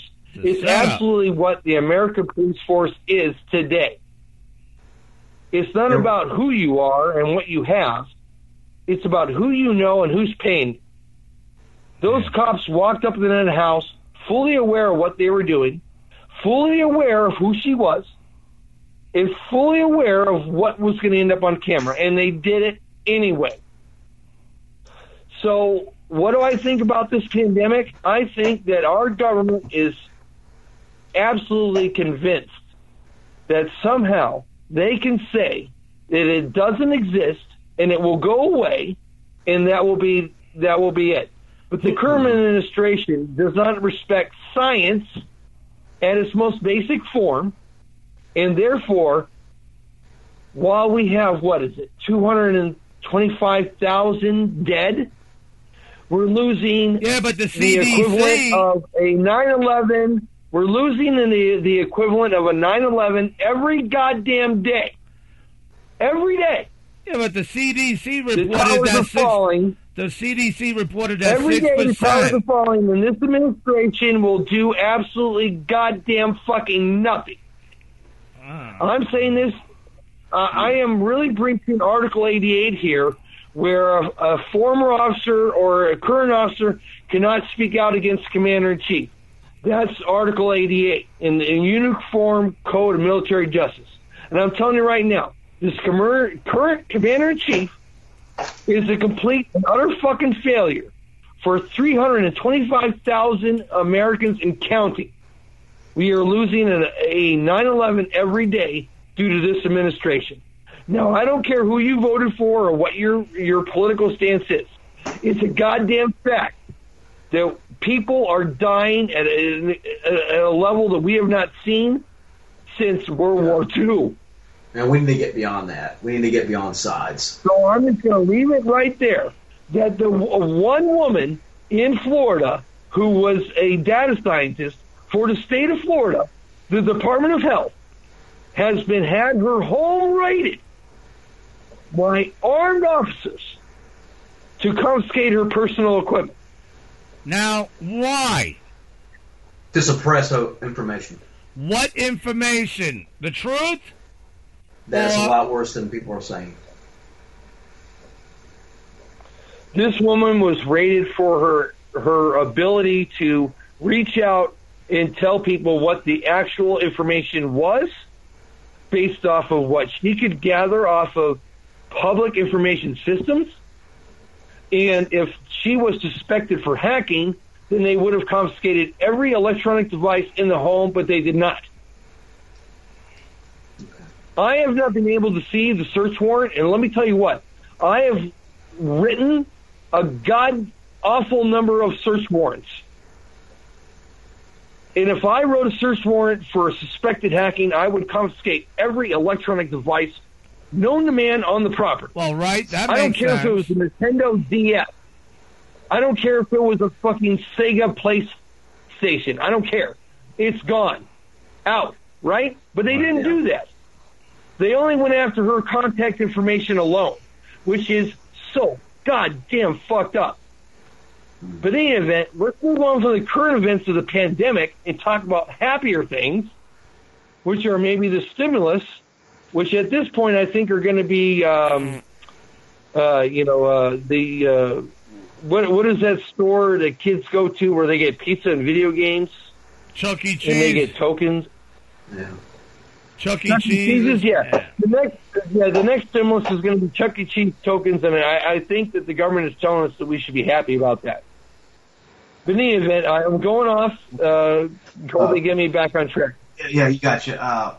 What is the agenda that you think of the suppression of information?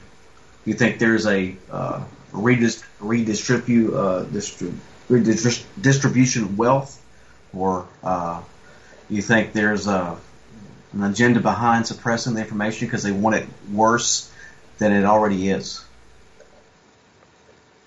I do. I honestly believe it's far worse than it actually is. I say that from firsthand knowledge, my own eyeballs, where I was in a small community in a very, very religious and very Republican county. And as soon as this hit, everybody was quiet. But the fact of the matter was that our own hockey rink was used to hold the dead because the local, undertakers and people who, normally would burn bodies, put them in an urn or whatever, they could not keep up. Since then, I have moved, and I have been privy to keep my eye out on what the hell is going on. And I'm telling you right now, the whole idea that this is not important, that this whole COVID disease is not important, is complete foolhardiness. I agree. Real. I agree. My wife's a doctor, and she sees it every day. Do you think that there is a reconsolidation of wealth? Do you think that's the agenda behind it?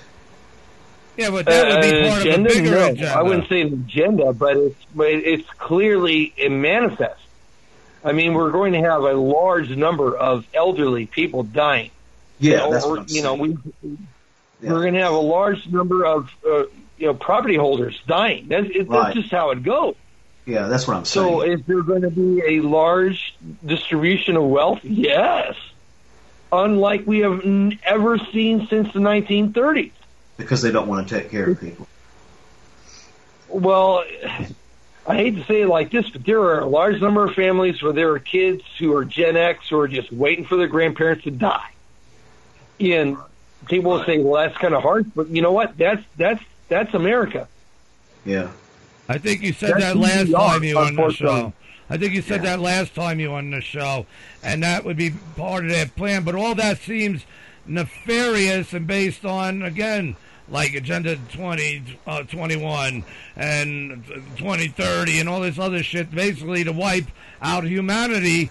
And could that be from any of these threats or intelligences that are in cahoots with whoever's under the subsurface of Mars? Hey, I'll tell you one thing.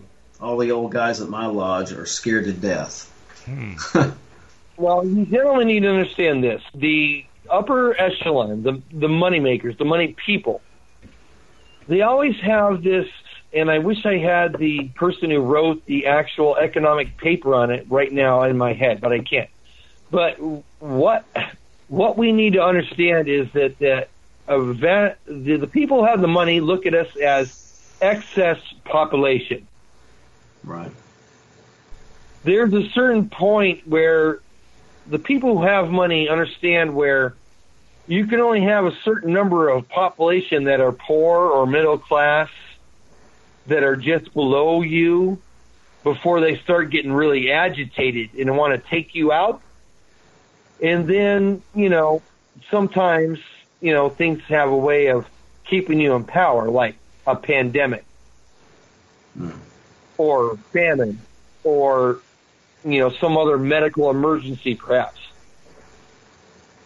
And I really don't think, and as much as I'd like to think that this is the time that not just Americans, but the world as itself will start to realize that people with wealth don't really produce anything for other people other than just to hoard the wealth. This whole idea of trickle-down economics that was started by Reagan is bullshit. They would be the real useless leaders. Is that just, rich people pissing on me? Is that what it is? Am I just waiting on rich people to piss on me? Is that what trickle-down economics is? Because so far, this whole trickle-down thing has not worked at all. Well, I don't want to get too political. What I do want to do is I want to get back. No. And when you start talking left or right, we're going to have a disagreement, and we're not going to get any facts out. We're just going to argue over. Trickle-down economics is not a left or right issue. All right, it's what the government has proposed to work for the last 20 years, and it has not worked. And so it's not a really political issue with. I can't look at American people who are trying to feed their goddamn faces, right? At what point did working a job and minimum wage, not being able to feed yourself, become okay in this goddamn country? Yeah, and you can't live on that and eat and support a family, right? Well, that's true there, And two people cannot start a hardware store. But they're working people too. But they're working people too. But a lot of these people that he's talking about, wouldn't they be the real useless eaters? Like you said, they don't have no benefit on society. They're not productive. They're just rich and controlling of over people's lives. Wouldn't they be literally the useless eaters, technically? I don't know. I'm crazy. Well, that's the point. That's the point. They're trying to eliminate as many useless eaters as they can to restart the economy. They did the same thing during World War I. They did the same thing during World War II. We tried doing it with the war in Afghanistan, but we couldn't kill enough people off quick enough. There it is. That's what it is. Yeah. So now they're doing it to us. And then the commie Chinese. See, I'll wait till further on down in the show. My questions regards to all that and your position and the position of your blood brothers, I would say, out there in space who may or may still not be working out there. But go ahead, Colby. I'm just chilling back. People listening and seeing where this goes. I'm gonna say that I don't agree on some of that, Sword, but everything else I clearly see agreements with, and how fucked up it is, especially in regards to that raid. Yeah, something's wrong there for sure. But the position of this damn Kung Flu and China's position, and I don't know. To be honest, I and the listeners, we're really wanting to know your position at the end of this show. What your position is, and I guess the sides that's being took, because we're at war. But go ahead, guys. I'm enjoying this. Thank you. Yeah, you're welcome. I want to talk about your involvement in Department of Interior that was started under Theodore Roosevelt, and your grandfather that came over here during Project Paperclip, and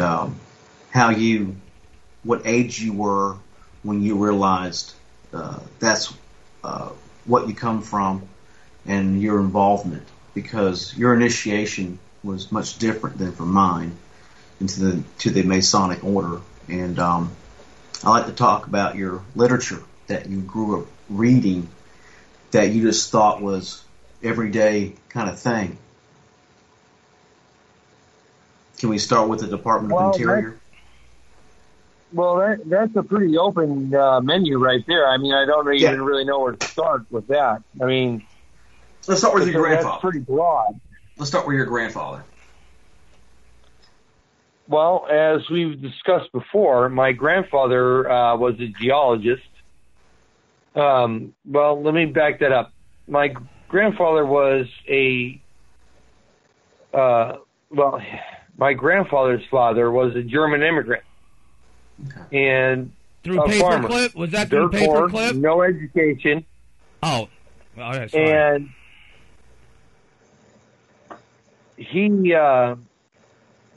my grandfather ended up being a sharecropper in Louisiana, just outside of Buxton, Louisiana.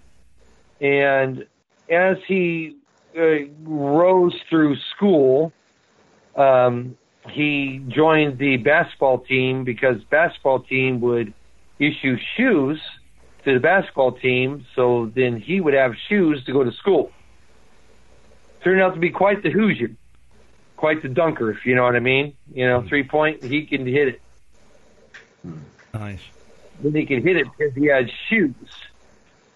After a certain point in time, as my grandfather was getting to the end of his high school career and being, quite an astute student, wanting to go to college but not having the financial means for it, well, growing up in the 1930s was not as easy as you would think would be in America. Right. So along this time comes a German consulate, representative or whatnot, and says, "Hey, I'll take you to Germany, the motherland. You'll go to the best school, Munich, because you got good grades. And, when you're done, you can either stay in Germany or you can return to America." And, of course, in 1932, my grandfather was going to take that. Well, this is not a 4-year degree. So 1939 rolls around, and my grandfather's looking to graduate from Munich University as a geologist on his own right. He worked for it. He did it. He got it going on. Unfortunately for him, everyone was telling him to get in line for the Fuhrer. The Fuhrer who? Yeah. I'm not here for the Fuhrer. I'm here to get an education. I'm going back to America. Well, that's not how that worked out for him in 1939. Yeah. Which was unfortunate. And I don't want to go into the total story, but my grandfather, I'm not afraid to admit, my grandfather worked for the Nazis. Yes, he did. As a geologist. By default. Yes, he was the SS. Sure, but he was a geologist. Was he in charge of gassing the Jews? No.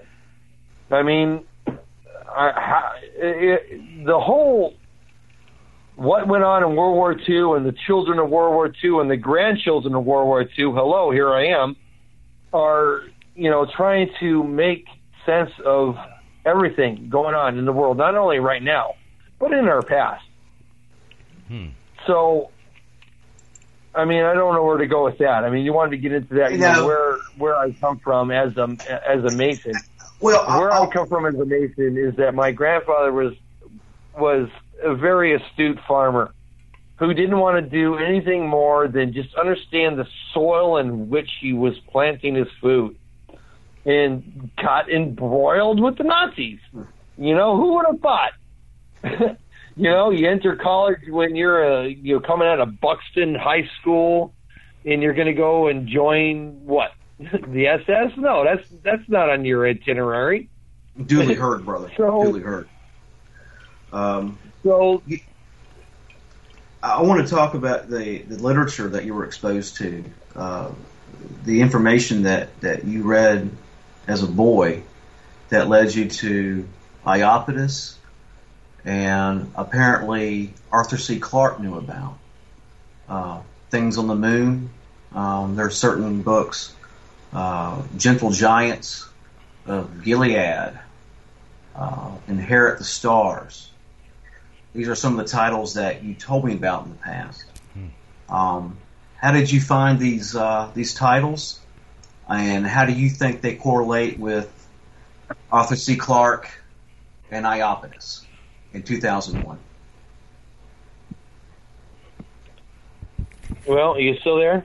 Yeah, I'm here. I know I'm asking big questions. I'm sorry.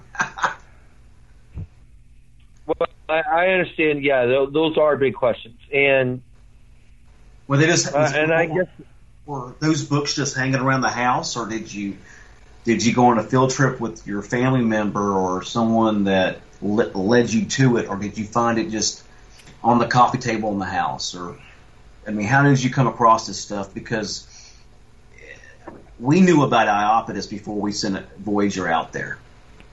And no, you didn't. No, I did. No, you did. Exactly. Okay, I didn't. But no, you did not.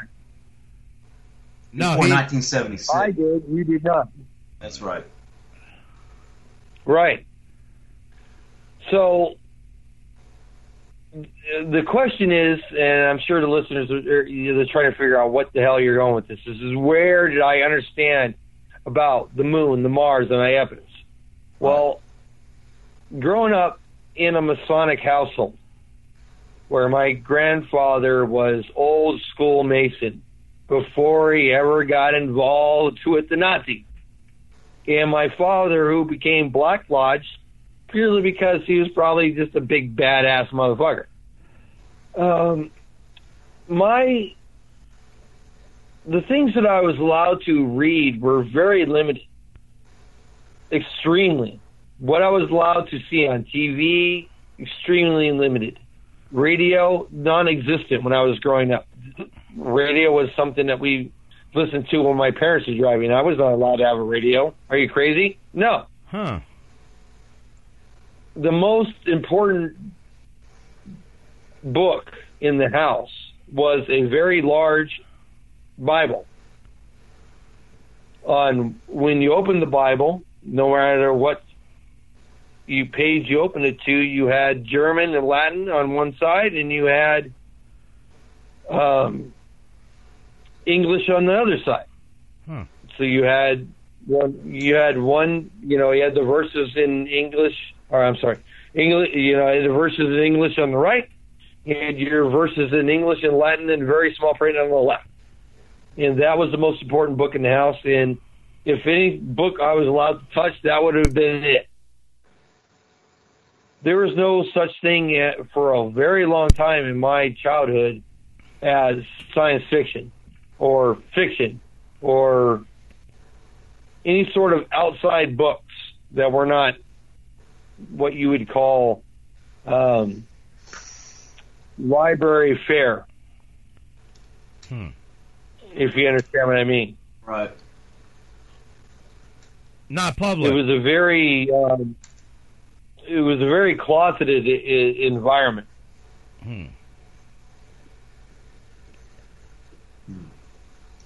So there was a portion of time when I started to get older. I would have to think maybe 8, maybe 10, maybe I'm thinking when I was 10-year-old, when I was allowed to go with my mother to what we call the VESA book sale.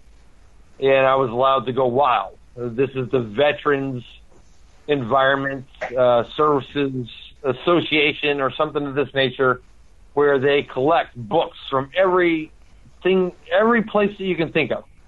And then they sell them in a very large venue. It's very popular in Arizona. Everyone knows about the VESA book sale in the state of Arizona. And you can get literally you can get textbooks from colleges. You can get books from the I hate to say it, the Valley of the Sun. You can get any title you want. And once I was able to do that and get, college textbooks for $0.25, I went buck-ass wild. And about the time I turned 10 and I was looking to Jesus, I was also looking into, college textbooks that I was buying for a quarter, of just about every topic you can think of. Was this before seminary school? Say again? Was this before seminary school in Boston? Yes, this would have been pre-seminary, yes. Because we're about to get into that. Okay, if you say so. Well, I'd like to talk about, when you get the Vatican is what I want to go, is where I want to go.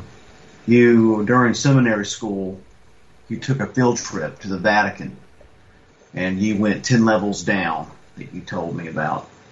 And there were things there, books there that were made by people much larger than ourselves, or it seemed to be. Can you go into that? Wow. Well, yes, I can go into that, and, that's quite a segue, Colby. Thank you. Well, I'm trying to do it in such an excellent manner. Hey, you're the David Lee Roth. Yes, it is true. When I was in seminary, I did go on field trips to the Vatican. And, yes, thanks for killing the lead, I did go down 10 stories in the Vatican basement. A lot of people are not wildly aware, which is pretty much open knowledge, that there's literally 25 levels below the Vatican of various administration things. And this is public knowledge if you want to look it up, but it exists. There's a huge underground complex under the Vatican. And yes, when I was in seminary school, probably when I was about 17, we did take a field trip to the Vatican. We did meet some mucky mucks, some padre, some cardinal, and then eventually we were allowed to go down to the 5th floor to see what we call the relicly, various objects of a Catholic faith that have, historical significance. And then eventually we hit the 5th floor. The 5th floor had what we call the gilded big books. These are gigantic tomes.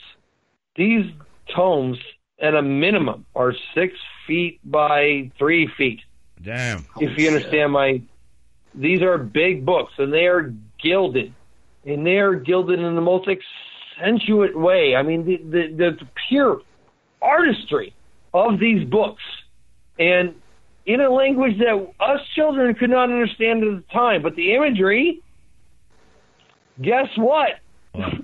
Has to do with the fact that we are not from here. And the fact that that's gilded and that it exists.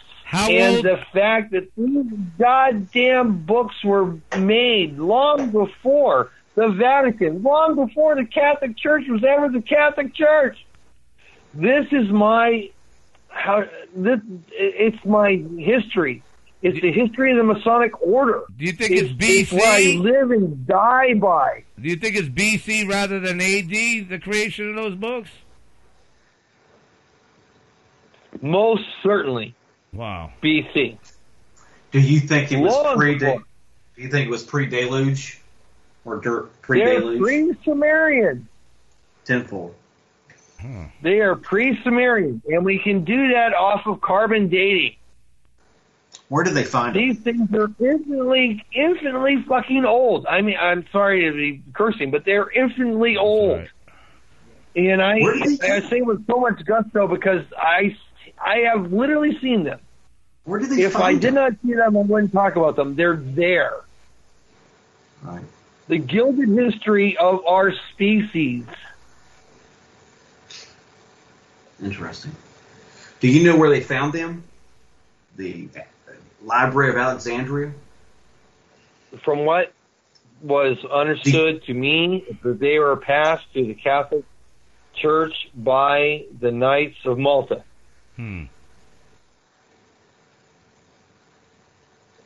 which they stole from somebody else who probably stole it out of Samaria. Oh, they were Sumerian books, language, or something akin to it? Sumerian in nature, because all right. Motif and symbology all relates to the island, or not the island.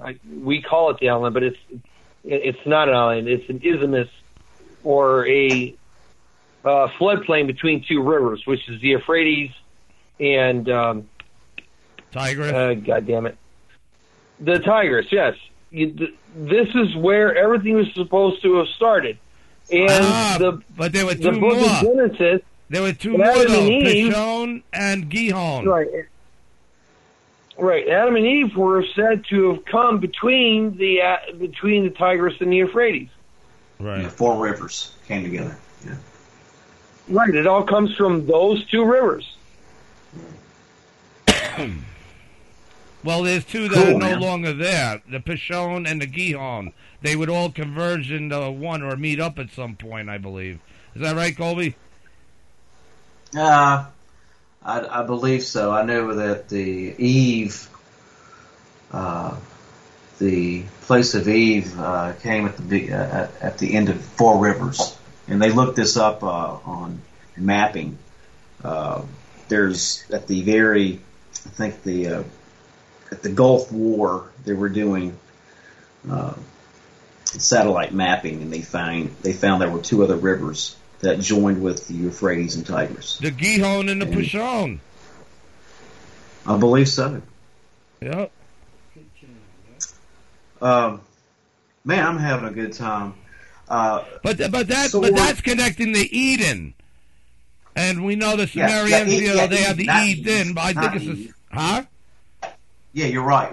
Yeah, Eden, the Garden of Eden, right. So that means it would predate humanity's creation in the scriptural sense.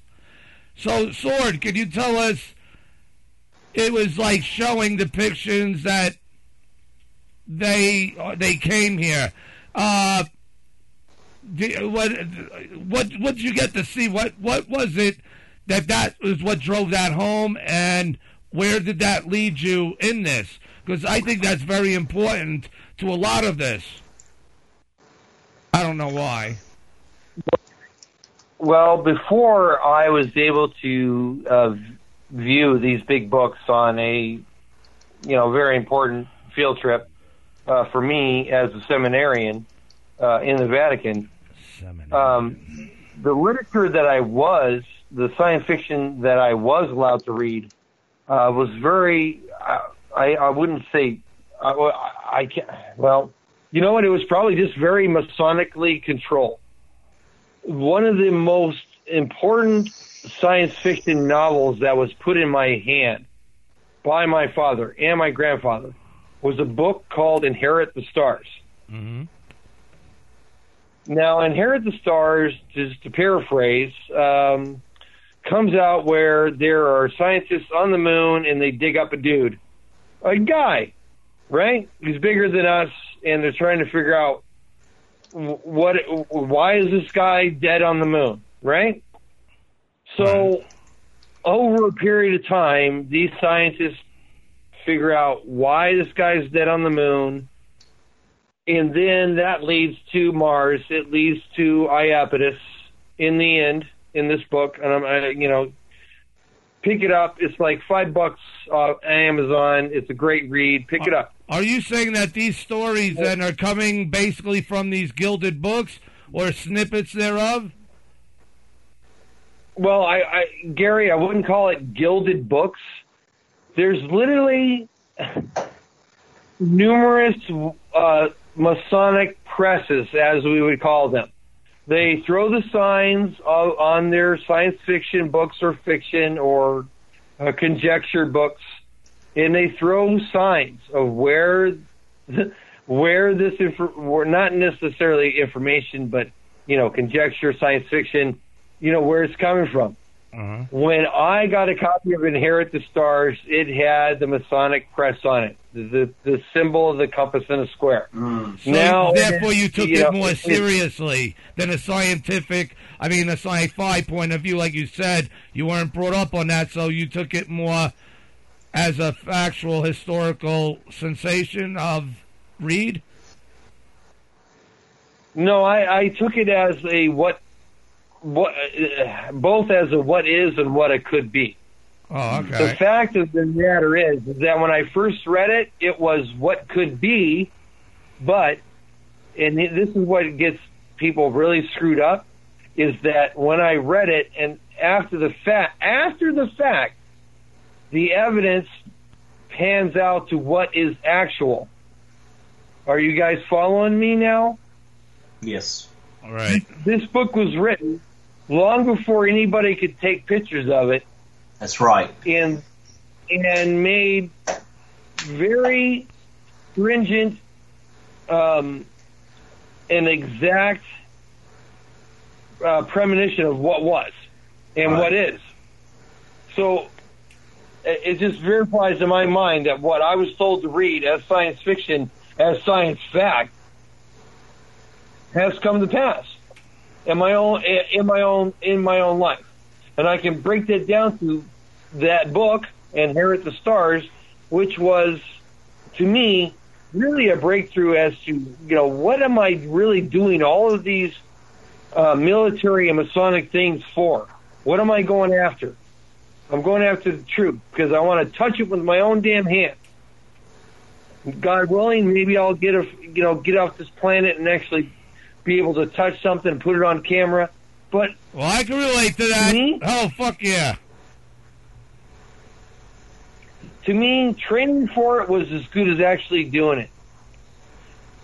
Because I know that in my training, the way we log and notate and take advantage of every ounce of information that the previous generation has provided to us, I hope that my progenitors understand what the hell I'm talking about when they put their hands on the shit that we know is on the moon already, because we have photographic evidence of it.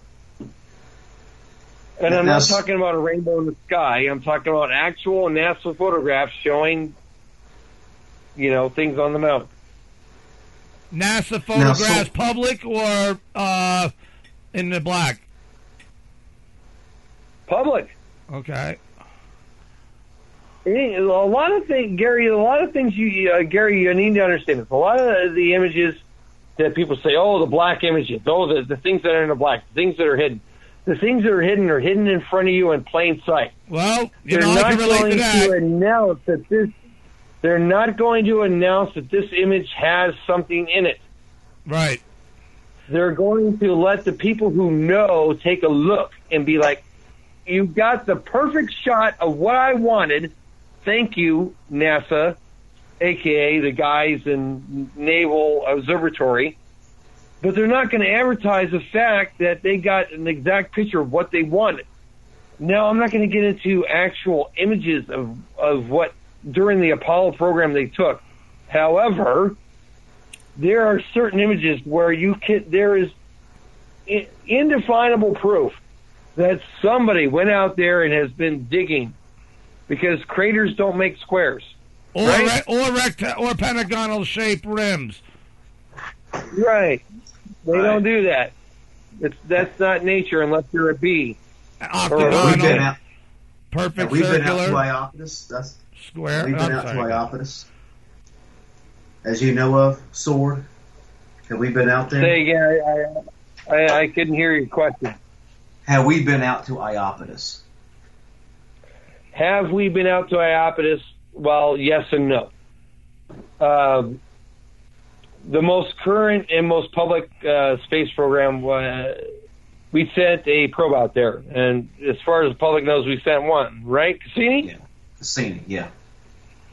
Well, guess what? There were 3. Not just Cassini. There were 2 others. That makes sense. You talked about this one of the last times you were on this show, and it took some interesting pictures, upon which one Richard C. Hoagland had received and didn't do something with. Well, yes, that is very true. At the same time, we do have this secret space program of what I'm calling submarines, because that's how they're manufactured.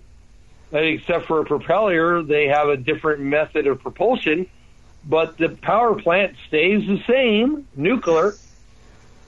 And you told me about this. Why would you reinvent the wheel when you can send something that's already made, already out there, right? So we got guys who are really close, but not close enough as to trip any tripwires, if you understand what I mean, taking photographs as well. So we got Cassini, the public. We got Cassini, the Central Intelligence Agency. We got Cassini with the Department of Continuity of Governments.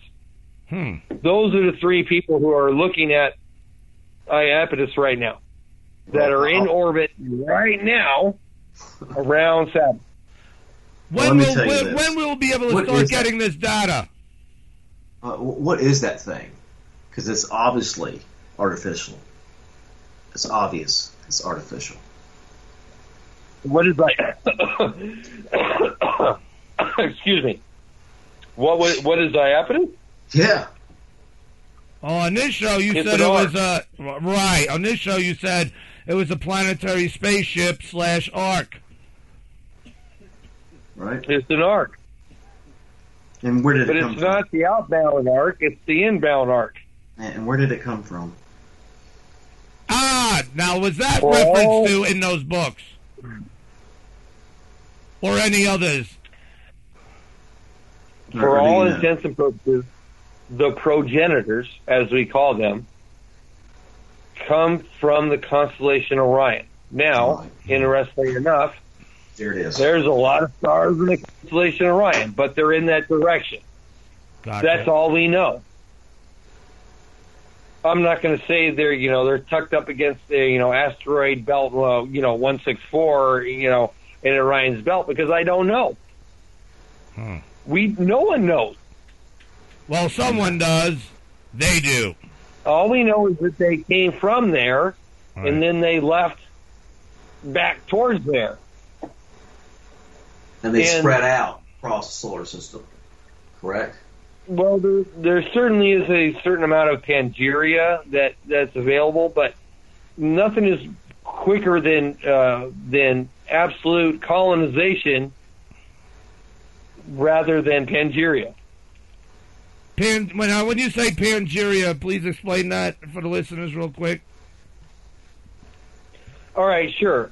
So let's say there is a... you said Pangaea. You said Pangaea, not panspermia. No, Pangaea. So there's a flower on the North American continent, right? Okay. And the wind blows its seed, right, off of the continents, and it ends up in Asia. Okay. Right? This is how all life forms, mechanisms of life form, transform from one solar system to another. It's through Pangaea. There's a bunch of life forms on the planet. It gets blown the fuck up.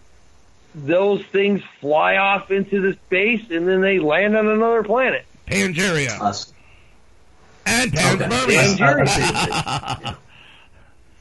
That's where Pangaea could, right? Huh. So that seems where Pangaea and panspermia can kind of segue each other there, in a sense. For some things, I'm guessing. You know what? On that note, we're going to go to a break, okay? So, I'm very interested still. I want to hear more of Iapetus, and of if you could glimpse on certain more of those images, and then we can move on more, because, again, did those books refer Iapetus, and I know you were on the show last time, and you don't have to answer now because we're going to go to break, but how it became basically a derelict, and it isn't where it is basically by choice, but because it had to be, but I believe. So you can correct me if I'm wrong later or reinforce the story when we come back. But please mute your mics, gentlemen, and everything till we do come back. and as listeners to this show can appreciate the motto, pack 'em and smoke 'em. Why? Because you're still definitely going to need them when we come back on a Martian Revelation. Please mute your mics, guys. I'll be back. Don't run. We are your friends.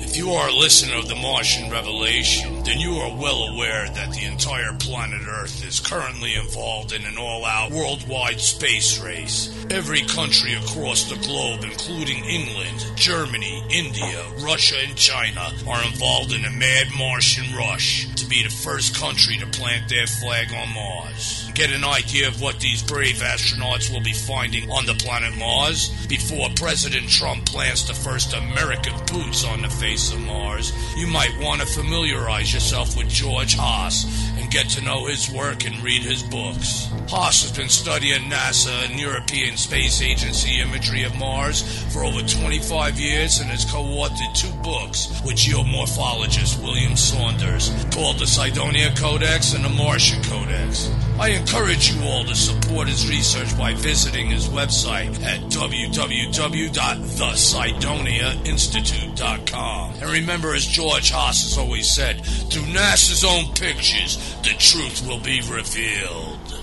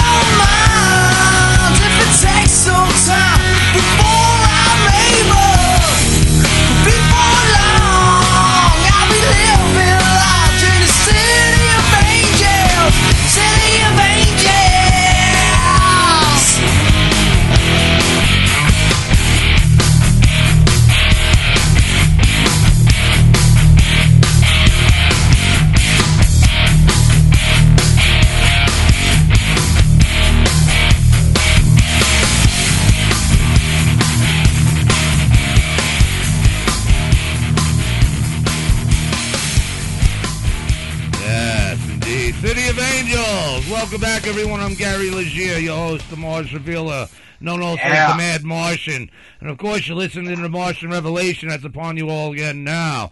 And believe it or not, that's a kick-ass song, and that's Colby's song there. Am I right? When did you make that song, Colby? Oh, I wrote that song back in 2003 when I got my production deal in Nashville, Tennessee. Cool.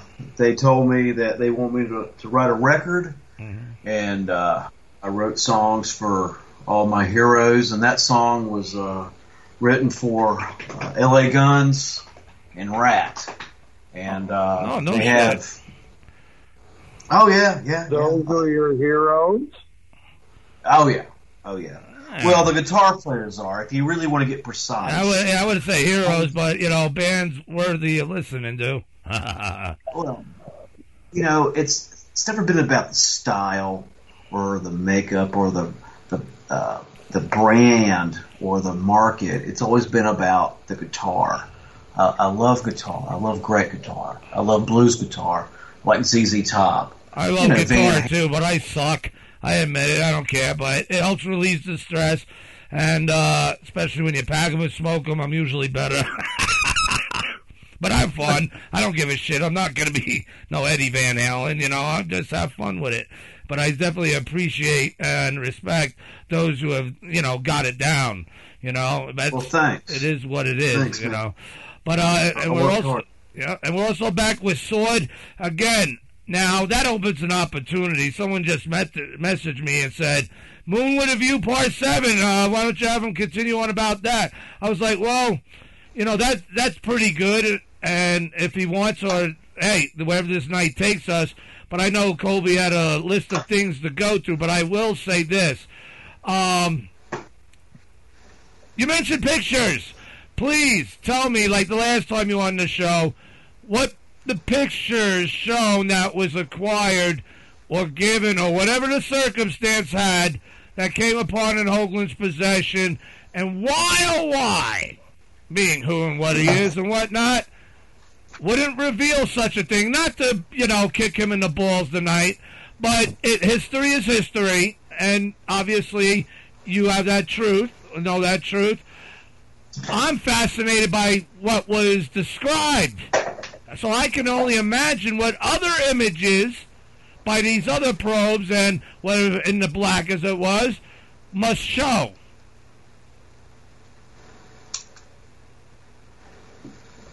Is he here? Is that an open question? Yes. Yeah. Okay, well, I'll do my best to answer that. Somebody's got an open mic with... sounds like somebody's taking a shower, but in any event... I think it's Colby. I don't think he has a headset mic type deal. I thought it was you, but go ahead. Right. It ain't me. Okay. But in any event... well, that might have solved that. But in any event, the images in which Hoagland received were images off of the Cassini 2, not Cassini 1, that I have seen them and blew my socks off. And blowing my socks off, takes a bit because I've seen a lot of shit. It's irrefutable evidence that this moon is not an actual moon.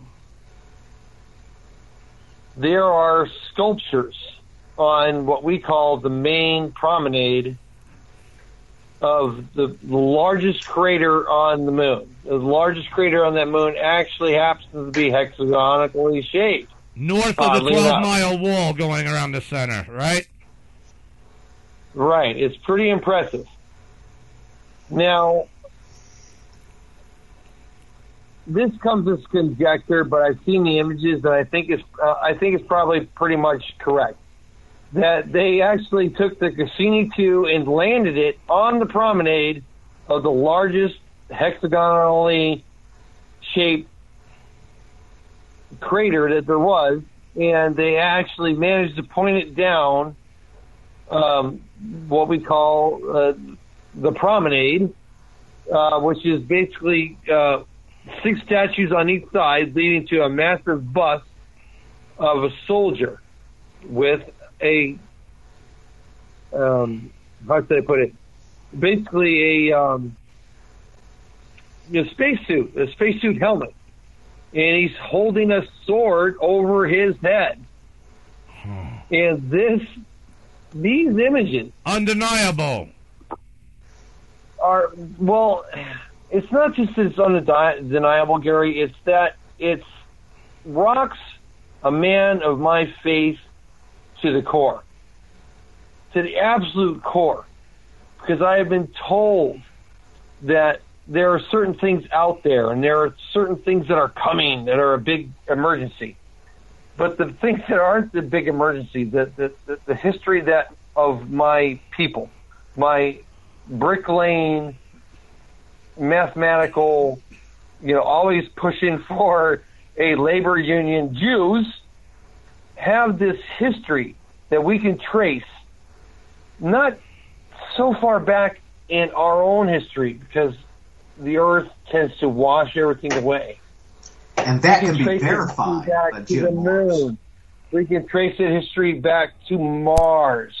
And we can trace that history back all the way to the progenitor goddamn spacecraft. Well, regards to Mars, giant carved structures, faces, face pyramids, and other bizarre things, that would be a contributing factor of preponderance of evidence. Right, but what I'm trying to explain to you and the listeners is that this evidence was made manifest to me long before. And you saw the actual image? You saw the actual, was that from what other partners or people would say to you? Of the sculpture with the sword? I was told of these things through legend and lore. No, I mean the images. I mean the images, though. That about the sword. Wasn't there a picture of the sculpture with the sword above the head? And that's what who had acquired. Did you see that image, or was that just described to you what was found? No, I actually have seen images. Awesome. In my capacity of what is on Iapetus. It's quite extraordinary. Now, with that being said, anybody who doesn't have any sort of faith can look at these images and say, well, there's a certain amount of pareidolia going on. Man, that's there's no brainwash. Gary, let him. I want him to talk. Yeah. Please. There's no amount of pareidolia that can mistake the motif of an Egyptian empire that these statues represent. Ultimately, what it comes down to, when we look at the images as what they are, from my standpoint, and from a standpoint of even the public, once it becomes available, is that we are not from here. That while this culture that was original to our solar system had motifs of the Egyptian empire, they also had motifs of the South Asian empire.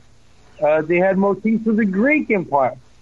How did these people who have a derelict spacecraft in orbit around Saturn, how did they project this knowledge onto our terrestrial ancestors?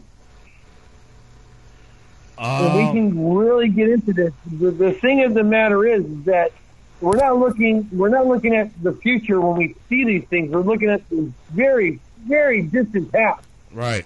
And this culture brought not only its way of life, how it makes oxygen, how it absorbs, solar energy, how it does any of the things that it does that makes life possible.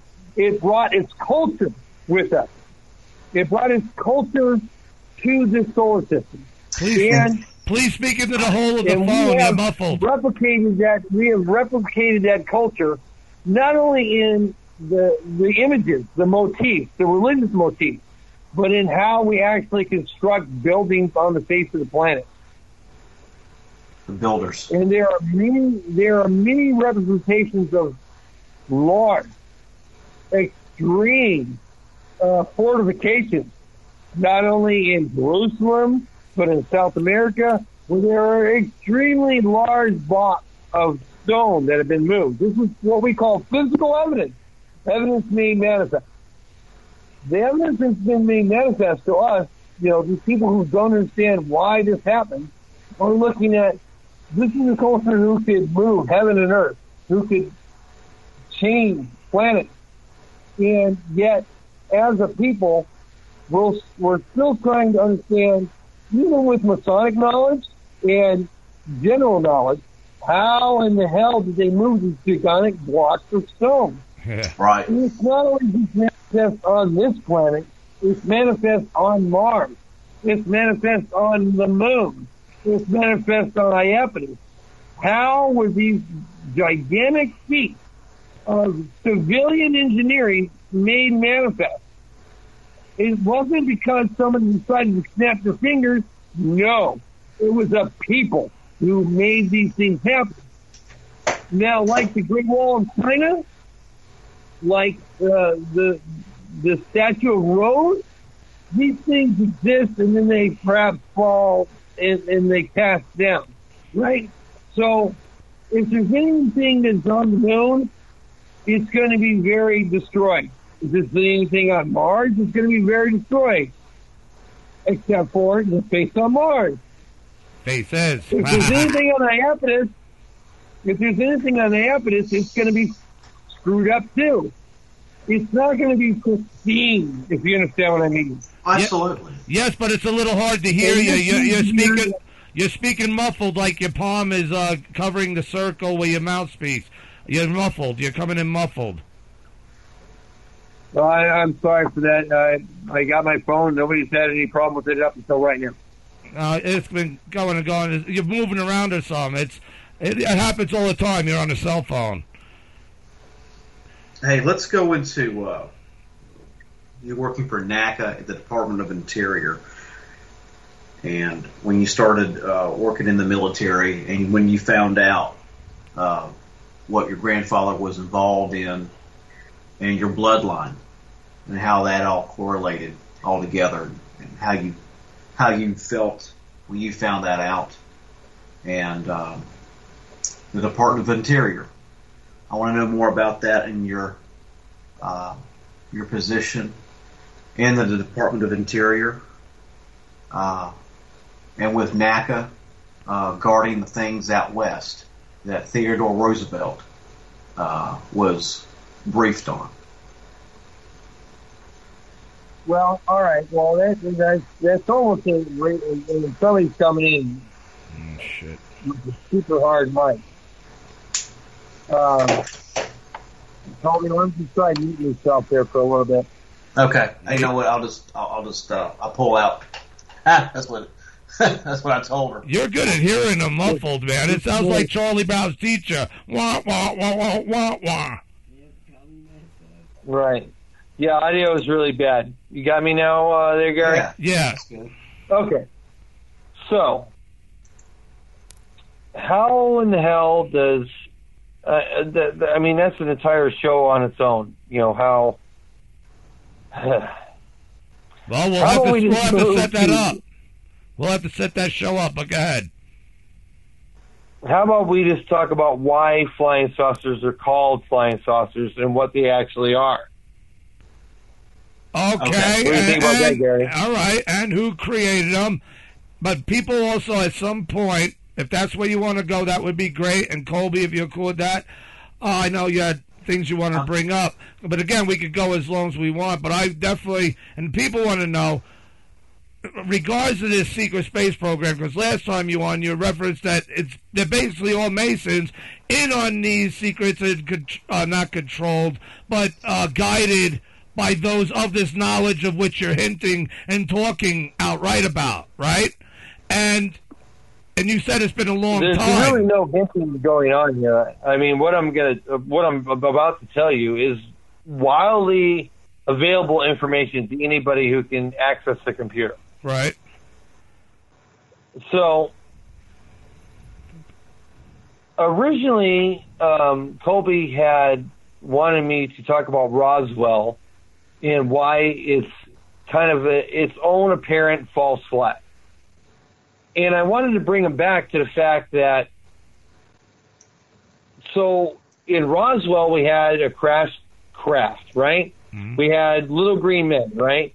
Yeah. And I'm like, holy shit, I don't know why all of these things happen, but I need to bring the history back. So before there was Roswell, in the same year, now you have to understand that Roswell happened in July of 1947. Right. In June of 1947, in Washington State, there was an incredible amount of, all of a sudden, the progenitor UFO sightings that went on. Kenneth Arnold. Now, right, Kenneth Arnold.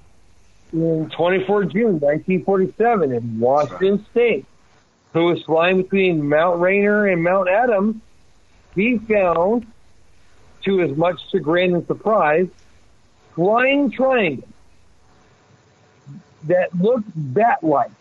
Now, I want to repeat that. According to the witness, Kevin Arnold, he saw 9 objects in military echelon formation, each with the detail of about 60 foot in span, with a crescent or convex triangle shape, much like a bat. And the key thing here that's really going to screw a lot of people up is that they skip to the air, much like saucers on water. Or like skipping stones, that effect.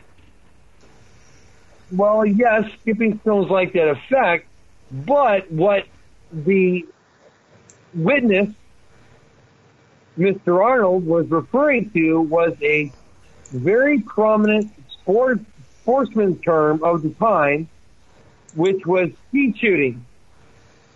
Wow. And they called the skeet saucers. Right. So you could literally buy skeet saucers by the product name of saucer. Shoot that skeet. So when he was trying to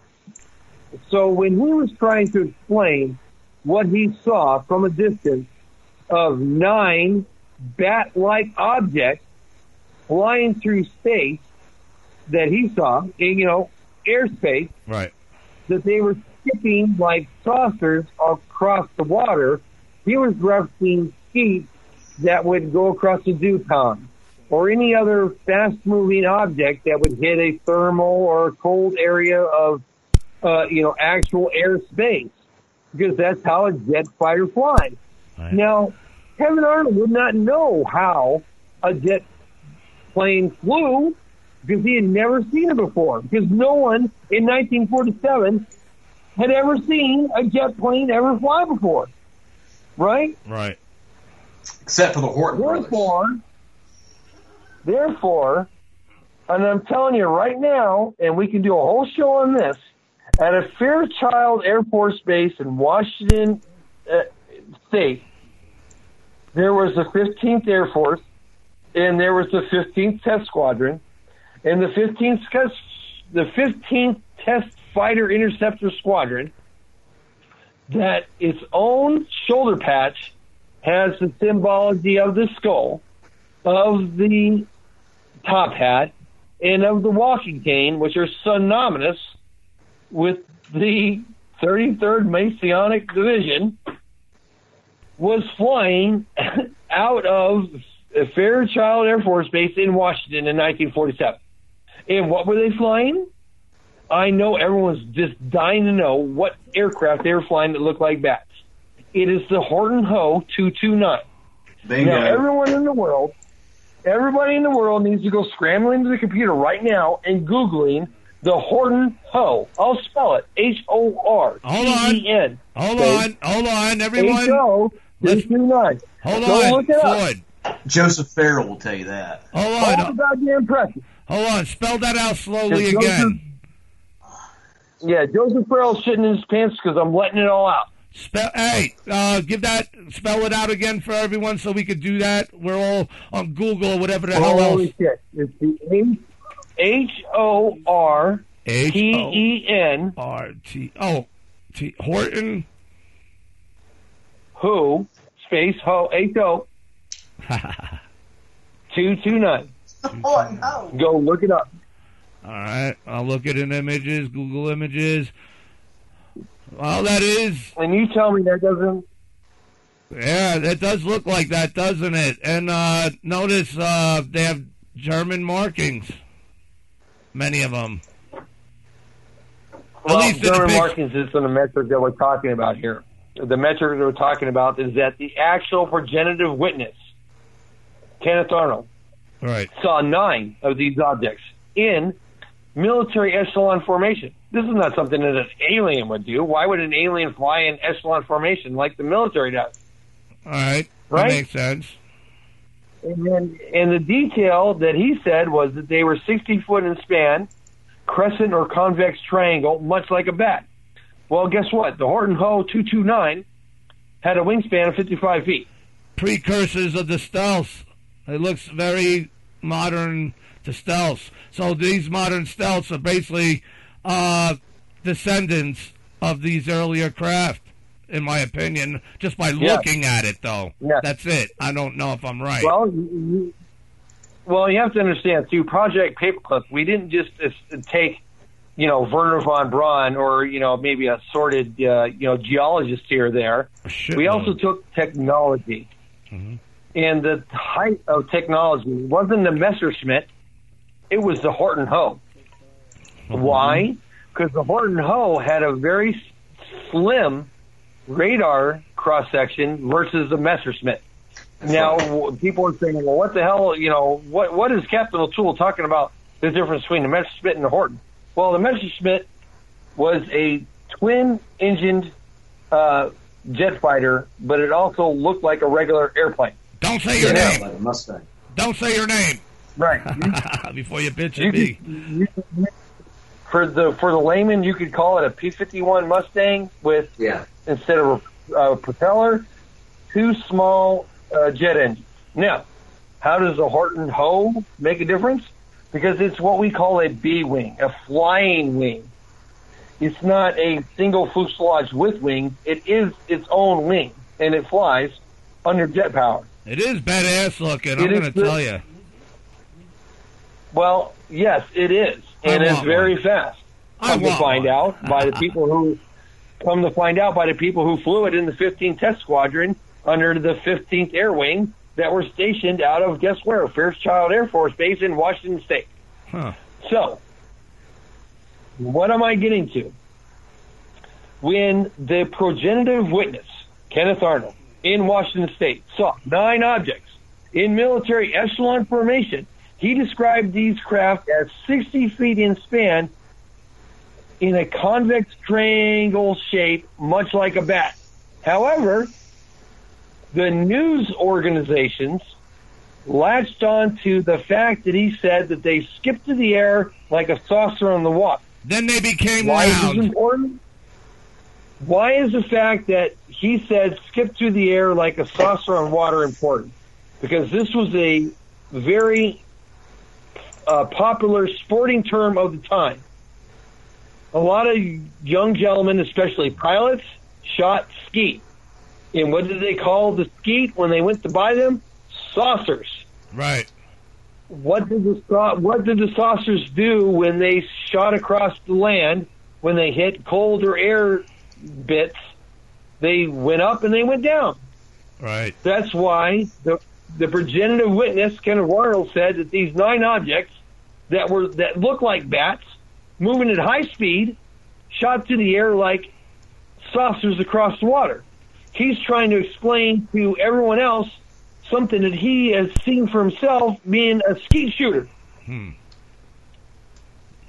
He's trying to describe something that has never been seen before.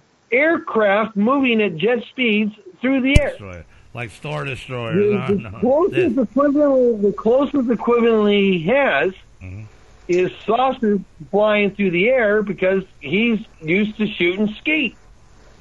Huh. So the newspapers latch onto this. And of course, the shape changes around. The small people, the ignorant, They latch onto this. They think that there are pie plants flying through the air, sucking up their cows. But that's not what it is. Flying saucers are not flying saucers. They're goddamn bat-like structures flying through the air. But the media, and the media itself, not the witnesses, not the people who are privy to the actual action, not the plaintiffs, if you were, but the media has decided that these are flying saucers. Now, of course, the Army and Air Force Intelligence Division, because there was no differentiation between the Army and the Air Force at that time, are going to just let them go with it. Because the last thing anybody wants anybody to know is the fact that we have rebuilt the Horton Ho, and we are now tearing ass all through Washington and Alaska State with these new aircraft that we have stolen from Germany. Okay, then that brings up the idea and the rumors and stories of people saying that the Germans actually got this from higher tech and from off-worlders or inner-worlders. Real society. Of course, if I'm Army and Air Force intelligence, I'm going to propagate the fact that there are little green men out there flying aircraft. Now, I would like to get into why people think that there are little green men running around, but then people would need to do a little history about what we dropped as an airborne division behind enemy lines and why people would assume that there are little green men running around, because we've already done it. But let's stick to the fact that flying saucers are not flying saucers. Flying saucers are actually bat-like craft that are 60 foot in span, and they were booking ass through Washington on their way to Alaska. Sword, I'm sorry to interrupt, but did you see, Colby, you too, several months back, there was a video put out of such a looking like craft, Batwing, glowing, screwing around with the Iranians who were trying to shoot at it, and this thing's performance and maneuvers were like, wow, and people were saying that was UFO. Are you familiar I'd say with it's that? one of ours. That's what I'd say. Are you familiar with that one, Sword? Well, not necessarily, Gary, but what I would interject is the fact that there's video. Mute yourself, Colby. Say again. You have to understand. You have to understand it from this frame of mind. Just prior to Desert Storm, we were introduced to the F-117. That is the stealth aircraft. And then we were introduced to the B-2, which is both are flying wings. Right. Both are offspring of the Horton Ho 229. Yeah, that's right. Now, we've had these aircraft in production and flying and fucking with motherfuckers since 1960. And people would say, "Oh, well, that's bullshit. No, we would never do that." Well, let me put it to you this way: yes, we have. And why would the U.S. military take its flagship stealth bombers and flagship stealth interceptor and put them on display before they invaded someplace? They put them on display because the powers that be, Russia, China, they knew what we had, and we were just kind of spilling the beans like, that's right, what are you going to do about it? Here's what we got, and you can't reproduce it. Well, maybe now they've stolen a lot of secrets. It was a complete power move. Right. It was a complete power move. There's no military on the face of the goddamn planet is going to say, you know what, we're going to invade this country, and guess what? Here's our top of the line things that are so stealth that we're going to use against these, third rate, camel jockeys. There's no goddamn way that the U.S. military is going to throw their best and greatest out there just for public ammo. They're throwing it out there because that's the crap. That's the junk. You understand what I'm saying? Oh. This is the not the most recent thing. It's the last generation. It's the crap. It's the stuff we're throwing away. We're showing it so we can get rid of it. Does anyone else understand this from a military perspective? So what are you talking about? That what they have now is the TR-3V? more advanced than that. Is that where you're going with it? What I'm going with is anything that you've heard about is probably 20 years behind the times. The same with the F-117, same with the B-2 Spirit bomber. The only reason the U.S. military showed them off is because it was old generation, not new generation of aircraft. That's the only reason why we showed them off. Anyone who thinks differently is not a reader of history at all. All right, then what you're describing then, okay, we want to get rid of it. Therefore, we're advancing even our potential enemies / allies with this technology, advancing the abilities of evolutionary technology on this planet. And by the time, if we just to get rid of it, which means they would have to buy it, they would get some monies, and then their big toys, the most recent, what's being done with them? Can we go to the moon and Mars inside them now? I mean, how advanced did they get that we would want to give them the lesser garbage? Well, no, we cannot go to the moon in a B-2 Spirit bomber. That's not what that aircraft is designed to do. Not that one. I was saying the most modern, the things that they don't bring out, you said. Do they have those possibilities? Like you said, they're not going to bring that on the stage to the world, but they'll bring out these older ones, give them to the world, advance their technologies with this tech. Why would we do that? That would be a potential threat unless we have something far more advanced that we're holding on to. Is that what you're alluding to? Well, it's not necessarily that we have something that's far more advanced. Let me put it to you this way: the F-15 Strike Eagle, on its own, can leave Earth orbit under its own power. This is an incredibly powerful aircraft. It's the F-15 Strike Eagle, for God's sakes. It's one of the most popular airframes in the United States Army infantry. I mean, it's there. I mean, it's part of the arsenal, right?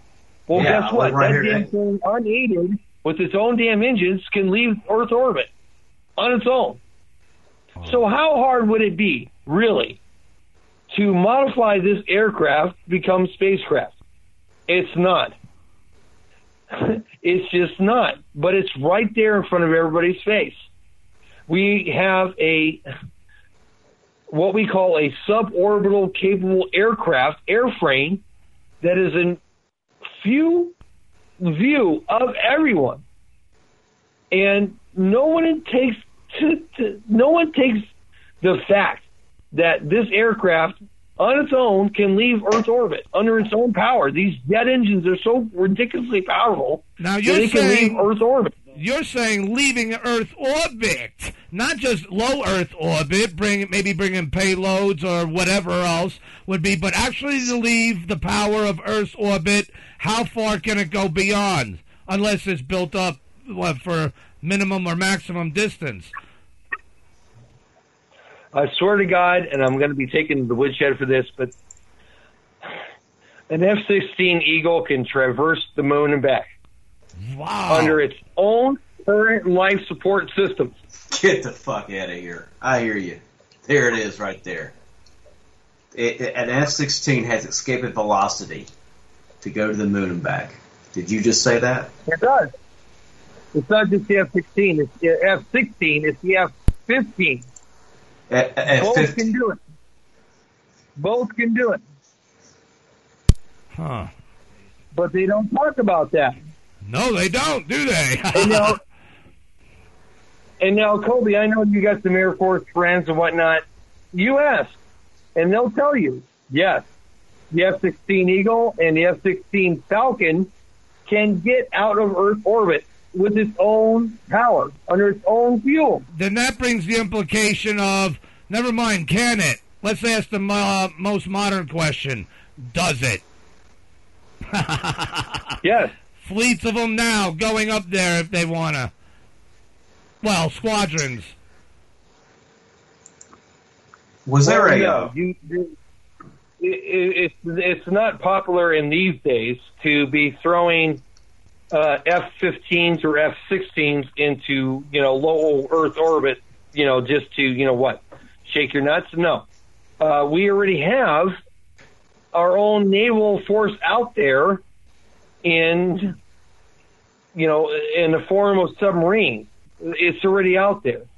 I hate to say it like this, but the other major powers like Russia, they tried building their own space program and they failed miserably. And they failed miserably because we kept kicking them out of orbit.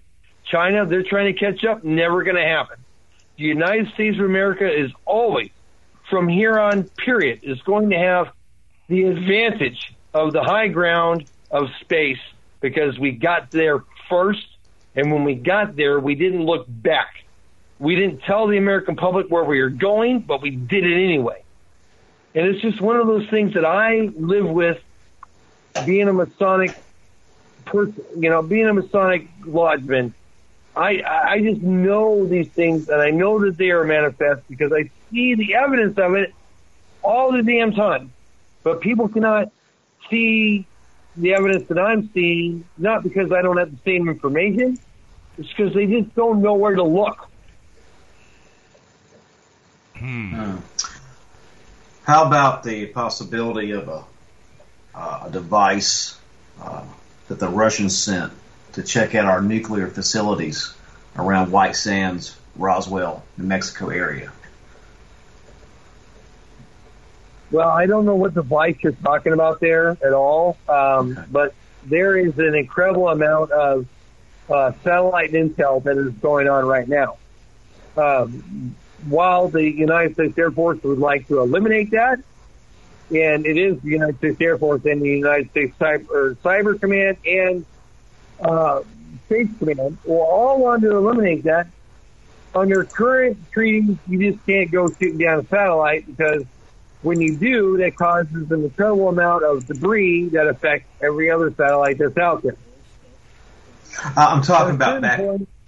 I was talking about more of in 1947. Was there a possibility that the Russians had something visiting our nuclear facilities, like what the Nazis had? Right, and do they match with the modern declassifications of them? It's still happening, not just us, but around the world at these sites. Is it these Horner crafts? What is it, and who is it?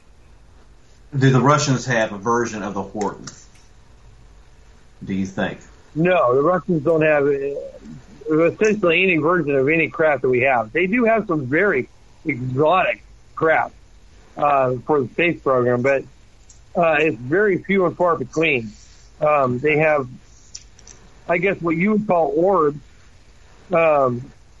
that they have launched and have not launched recently into space, but since then, a whole lot of nothing after, the 1990s, early 90s, yeah. Okay. Cool. Well, I want to talk about Sworn and about the construction of these submarines you've mentioned. I was just thinking that. That's so cool you brought that up. And there's a certain person that's ripped you off concerning this information. I don't quite like it, but he's quite famous now in the UFO department. Talking about these submarines that the secret space program has. But I do know this. You were the first one to talk about it. And you told me something about some type of construction, some type of bay in the Arctic North that was in polar orbit. Can you go into that one? And does it have giant doors that open up like a triangle? I'll leave it at that. Go ahead. Well, no, there are no doors, and they do not open like a triangle. Mm-hmm. I had mentioned before in my blog that the Sworn and it's spelled SWORN, exists. It's a large aircraft carrier in space. It is about as basically as I can describe it. But it's also had two large bays that was used for construction of the initial space program outside of what we know, and they were building submarines in space. And people say, well, why would they do that? Well, instead of reinventing a spacecraft, a submarine is a spacecraft. Right. Because the men inside don't see outside. They're the most well trained.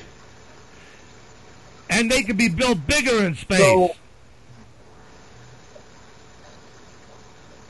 right? Right. So the Swarn initially was built to be an aircraft carrier in space for, win or lose on some of the different products that came out of it. But the primary product that came out of it was the USN Stacy that had these, they're basically submarines in space. There's really no other way to describe them. As a submarine, and instead of having one con tower, had 4 con towers and a completely different method of propulsion rather than a propeller. Because really, when it comes down to it, when you're building a spacecraft for a large number of people, why are we reinventing the wheel when you can just launch a submarine? Because pressure coming in, pressure coming out, the space vessel does not need to change from its initial design at all. Now, the Swarn used to be able to build these until the new space shuttles, as we just call them, became too large to be able to produce. Swarn no longer produces them, and now they are built on a gantry in polar orbit. Why is polar orbit important? Well, due to the U.S. space treaties and the fact that we were just going to do it anyway, we have built these space objects completely in view in polar orbit of the Russians, because what are they going to do? Wah. Right. What are they going to do? There was a response to our obvious. Right. There was a response to our obvious and blatant expansion into the space field, and that battle was fought. And I don't want to get into that right now, because that's bad. Right.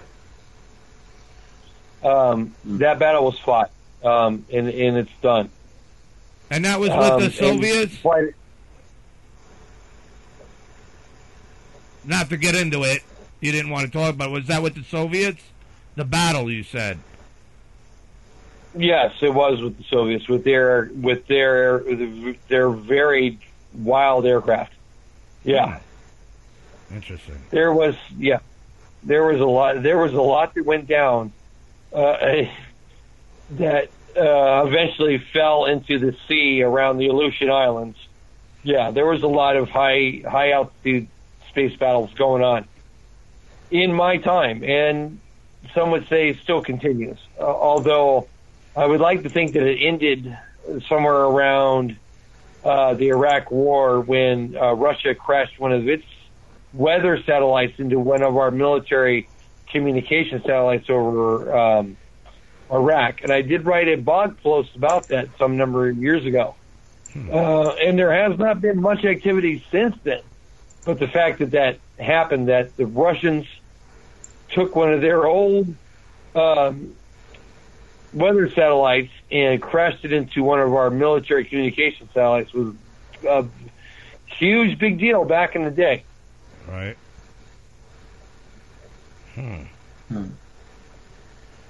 Now, how big is the Swarn? For people here, when you say submarines, fine, but I think this thing's bigger than a traditional submarine, correct? or you could build them like you agreed to earlier. You could really build them out there if you want to. Well, yes. The basic structure is the base is what we would call an octagon. The tip of it is basically a pyramid, so it has many facets to it. Originally, it was designed to be essentially an aircraft carrier in space. For better or for worse, it became a testing platform for all kinds of different, space warfare programs. Is there any pictures we could find while you're describing it, or can you draw it out? Maybe for the next time you're on, we could, as a follow-up, because that's fascinating. How about being able to see it? That's even better. Back in the day, I was able to link photographs of dudes with ground-based telescopes taking actual pictures of it. Yeah. And the two construction bays that I'm talking about. And when you see the images of it, you're basically looking at the bottom end of it, the ass end of this gigantic spacecraft. And you're asking, well, how big is it? Well, it's kind of hard to... I don't know the actual dimensions of it, but I have actually been on this goddamn thing, and it's gigantic. Is it a giant platform? It is gigantic. It's big. It's so big, as a matter of fact, that the structure itself, outside of its design capability of being a aircraft carrier in space, is also was also manufactured to hold 25,000 civilians on its own. Wow. Now, you could really colonize some planets with that. Right. This is because of the government of, the Office of Government Continuity. When this device, as they call it, was built, because it's really not a space, it's really not an aircraft carrier. It's a device. It's up there. It's not, while I call it an aircraft carrier in space, that's what a layman would understand it to be. It's a device that's up there. Does it look like what it is in Marvel Comics, like a flying aircraft carrier, something like that? No, it looks like a flying pyramid, for God's sakes. And I say that because it's Stargate? It's baffling to see it. Like the ships of Stargate by the gold? I don't know that reference. Okay. The Stargate SG-1 series. They had big octagonal type ships with pyramids in the middle. That I am not familiar with that. That program. I have not watched it. That's right. That attributes to what you said earlier, so that's good. But listeners to the show may know what I'm referring to here. I think that's what he is trying to describing. Like I said, maybe Sword, next time you could provide a quick drawing or something. So this isn't something that could be shot out of the happy-go-pukey. No, it would take a sustained effort to drop this vessel out of the sky. Most certainly. Hey, Sword, I want to talk about what you see coming down the pipe, where you think things are going to go with the secret space program, and do you think there's going to be disclosure through the Space Force, or you think if they're just going to tell us that Guardians or people at computers running drones and using satellites, or do you think there's going to be guys going up an actual aircraft and guarding and where are we guarding from? The threats from deep space, supposedly. Well, I understand where you're going with all that, and we probably need to wrap this up for tonight. Where is the secret space program going? Well, it's going to go where it's going to go, and you're not going to know anything about it because it's a secret space program, right? Hey, Sword, how many of these ships could be up there by now? And are they using like electromagnetic pulse? weaponries or the propulsion? Is it anti-gravity or type things? Because obviously these could cruise around the solar system or more. Well, yes. When they're cruising around the solar system, they use what is a already scientifically defined galactic highway. Doesn't mean they're moving around the whole galactic, sphere. They're moving around the solar system on different, how should I put it, gravity wells. These gravity wells you can use to either land or even slingshot yourself around the solar system in crazy different ways. Wow. Now, how many of these submarines, deep space submarines are out there? I'm telling you right now, there is no less than 20. No less than 20, and there's 500 men on each. No less than 20, and those are naval personnel. Those are U.S. naval personnel out there. And what about the cargo? You said it could fit up to 25,000 civilians on them, along with that personnel? No, that's only on the Sworn itself. On the Sworn. So there's only one main Sworn. Right. They don't have a family of Sworn class, multiple vessels, is what you're saying. They don't have that, or maybe. No, the Sworn is its own thing. It's it's an incredible tax money sink. It exists. It does its thing. We're learning from it. It costs an incredible amount of money to keep it operational. But it's its own thing. It's its own ship. There's no, Sworn 1, 2, or 3, or 5, or 6 floating through. No, not yet. It's its own thing. All right. Who's in control of it? Who's in control of this? The Department of Navy? Yes, actually, it is Department of the Navy. And where would the Space Force now, the Guardians, fall into play in the what's that? The merging of this. No, let me dispel something for you. Whatever Mike Pence, the current vice president, says, who's not going to be vice president much longer, whatever he says about the space program or about anything in general is for naught. Nothing that those individuals can say can be taken for truth. Calling the secret space program Guardians, Gary, let me tell you something. I'm going to start a group of individuals who float boats in Miami or around the state of Florida, and their whole job is to make sure that dudes don't drown and that drugs don't come into the country. I'm going to call it the Boat Patrol. You know what I just did? I just invented the Coast Guard, and that is what the Trump administration is doing. They're trying to put lipstick on the pig after they've already cooked it. So why aren't they showing us the pig's ass? Why the bullshit? And that is what because the Air Force, the Army, the military apparatus has decided that, guess what? You, the taxpayer, does not get to see this. Because if you, the taxpayer, saw this, then everybody else in the world would see this. And if everyone else in the world saw this, then guess what? Russia would want it, and China would want it, and India would want it, and everybody would want to have the same access to space that we do. Right. Why in the hell, as an American citizen or soldier, would I allow any nation on this planet to have the same access to space that I would? It's ridiculous. Well, last time you were we have the capability to do it.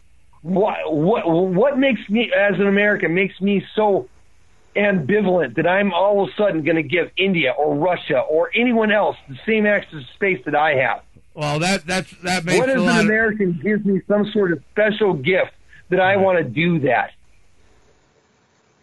Oh, ain't that what? Why does the American government? But that's what you're wanting to do by telling us. Keep this hidden? Why does the American government keep the secret space program hidden? Right. Because no one wants every fucking asshole who can fly a goddamn plane up in space at all. There's enough trash up there. What's next? Russians doing their stupid shit? India? China? There's enough problems.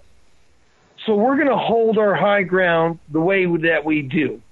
If anybody comes launching up we don't want up here, we shoot them the hell down. It's just the way that it is.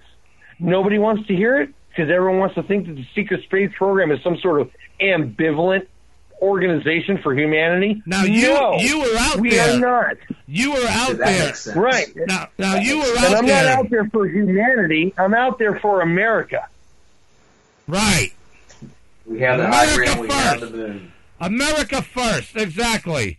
And if they do ever come out, we need it to be secured and based on our infrastructure, so all that we have gained could be, what is that word, protected until I don't see ever going to see an end of war. The difference is the people in control, do they give a shit about the American people? That's the problem. Gary, you need to understand. It's not, when we do it, you're not going to have access to it. You? No, not at all. That's right. The American public? No, not at all. No, the Masonic Order, the Masonic scientists? You're goddamn right we are. Are we going to keep it from the rest of everyone else? You're goddamn right we are. But ain't that what your objective is not to do? That's why you're here. That's why you're so passionate about wanting to bring these truths out. I mean, we all, as a nation, I don't know, somehow it's going to evolve eventually to where the Earth is going to, like you, look, let me make this point. Like you said yourself, you give them the old technology to get rid of it, which advances them, evolutionary slow, our advancements in intelligence and abilities. At some point, they're going to have the certain abilities too, but we got to have the infrastructure secure so that if and when they do, when we do go out into that expanse, they're not a threat to the infrastructure we build that would put a threat against our nation. And like Trump said, overall is the homeland, which would become a bigger meaning of the word one day, meaning the earth. Right. Well, let me tell you this much. I don't give a rat's ass what Trump says about goddamn anything. What I'm telling you is that the Masonic Order has already been out there for a long time, and we're not privy to share the technology.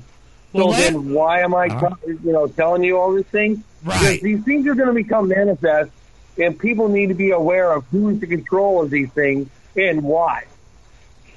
All right. Now, why is that so important? Why? What do you mean? Because obviously that's the crux of the matter. Maybe you could leave us all on a cliffhanger until we set up something again soon, I hope.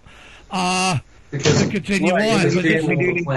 Why would we hide this? Well, let me put it to you this way. If Iapetus is found to be what we believe it to be, which is a ancient art that is probably millions upon millions of years old. Right. Why in the hell would I allow the American public, let alone the Earth public, access to this vessel? Why would I do that? We're not spiritually mature enough. I would say, here it is, and we're learning some great things from it, but am I going to give unfettered access to the rest of humanity for this? Oh, no, you better believe your bottom bucket. I'm not going to fucking do that. That's what I meant by the infrastructure. By the time the world advances up there, that infrastructure is secured to where that cannot be a threat of those type of things. Space is pretty big. There's lots of things for people to do and advance to and colonize and work. And I'm sure you agree, Sword. You got to have cooks. You got to have doctors. You got to have probably cops. You got to have, patron stations. You're going to have hookers. You got to have garbage men. You're absolutely right. You're absolutely correct. I want to say something. We have to put things into perspective here. Just over 100 years ago, there was no education. Most people could not read. Okay? And then in the 70s, guitar playing, art, music, education had only been able to manifest some of the great artists and some of the great thinkers. So you have to put things in perspective. And do you think at this time people are ready to hear this and have their dogma destroyed? And Brookings, you can't get around Brookings, Colby. That's what that leads to. Well, that's where I'm going. You can absolutely get around Brookings through religion. Okay, it's as simple as I'm just making a point. Very simple. I mean, they've talked about this, but I mean, when does humanity have enough emotional and spiritual maturity to handle this? I mean, we can't even handle our own high half the time. I mean, we need to be able to talk in a dialect that's respectful towards one another, solve some age-old problems before we're able to accept the fact that there is a Death Star-looking moon around Saturn. And how's that going to react to people? I mean, I'll tell you can look it up. It's right there. I think a lot of people are going to be inspired if they're allowed to think without putting fear into their minds. We're going to look, because part of the Brookings is that societies rise and fall, but people have to adapt. You see, we got to go out there. We got to adapt to these things, and we will. But we got to secure our infrastructure, and baby steps need be for the large infrastructure, like Sword was saying. You're not going to let the whole American or any other motherfucker come to Iapetus. That don't mean they can't know it's out there. That means you ain't going to get close, or you're going to go back down to the earth without having to destroy a nation. Gary, you need to understand the current outlook on the planet right now is not discovery. It's fear. Well, that was instilled. Every nation on this planet is telling the other nation to fear the other nation. The motif for the planet right now is not discovery, it's fear. We must fear the other. Why must we fear the other? Because the media tells us to fear the other. Right. This is not a time of exploration. If I were to drop the fact, and it was made manifest, that Iapetus didn't come from here, and neither did we as a species. I can accept that. I can accept that, and most people can today. The Muslim world, would immediately proclaim a holy war against us, because we have gone against the word of Muhammad. That is the exact scenario that the U.S. military is looking at. You know how you can beat that? Outside of the planet. Sword, you know how you can beat that, though? The instant that we admit and present in the media evidence that we are not from here and that there's something else out there, when we make that manifest, the rest of the world will revolt. Why? Because the rest of the world doesn't think like us. And that's the rest Brookings. Of the world, a good third of them are Muslim. And that's Brookings, though. The people, civilizations will crumble, the cargo cults, etc., the discovering scientists, but there will still be people that have to adapt. And we're at a time now, based on Brookings, where we must be told. I'm convinced of that. I'm living proof of that. Even though I'm crazy, without getting into it. That's why Masons are initiated and tried. Now, Michael Dean asked a question. He goes, I was a defense contractor machinist for 40 years. Where are the materials being manufactured for these spacecraft in space? And I will say, are they any custom materials than what may not be used much here on Earth that would benefit in space? I think that's a good question to add on to that. Well, I'm a little confused by that question, but material sciences is one of the things that both NACA and now NASA is really behind. And now people think, oh, NASA is this monolithic organization, but the fact of the matter is that there are a god-awful number of organizations that are under the umbrella of NASA who are specifically designed to research new materials, new metal, new metallurgy, new processes. And they've been doing that since 1947 out of Alamogordo Air Force Base. Right. It's a long, documented history of the United States government always coming up with something that is perceivably science fiction, but it's actually science fact.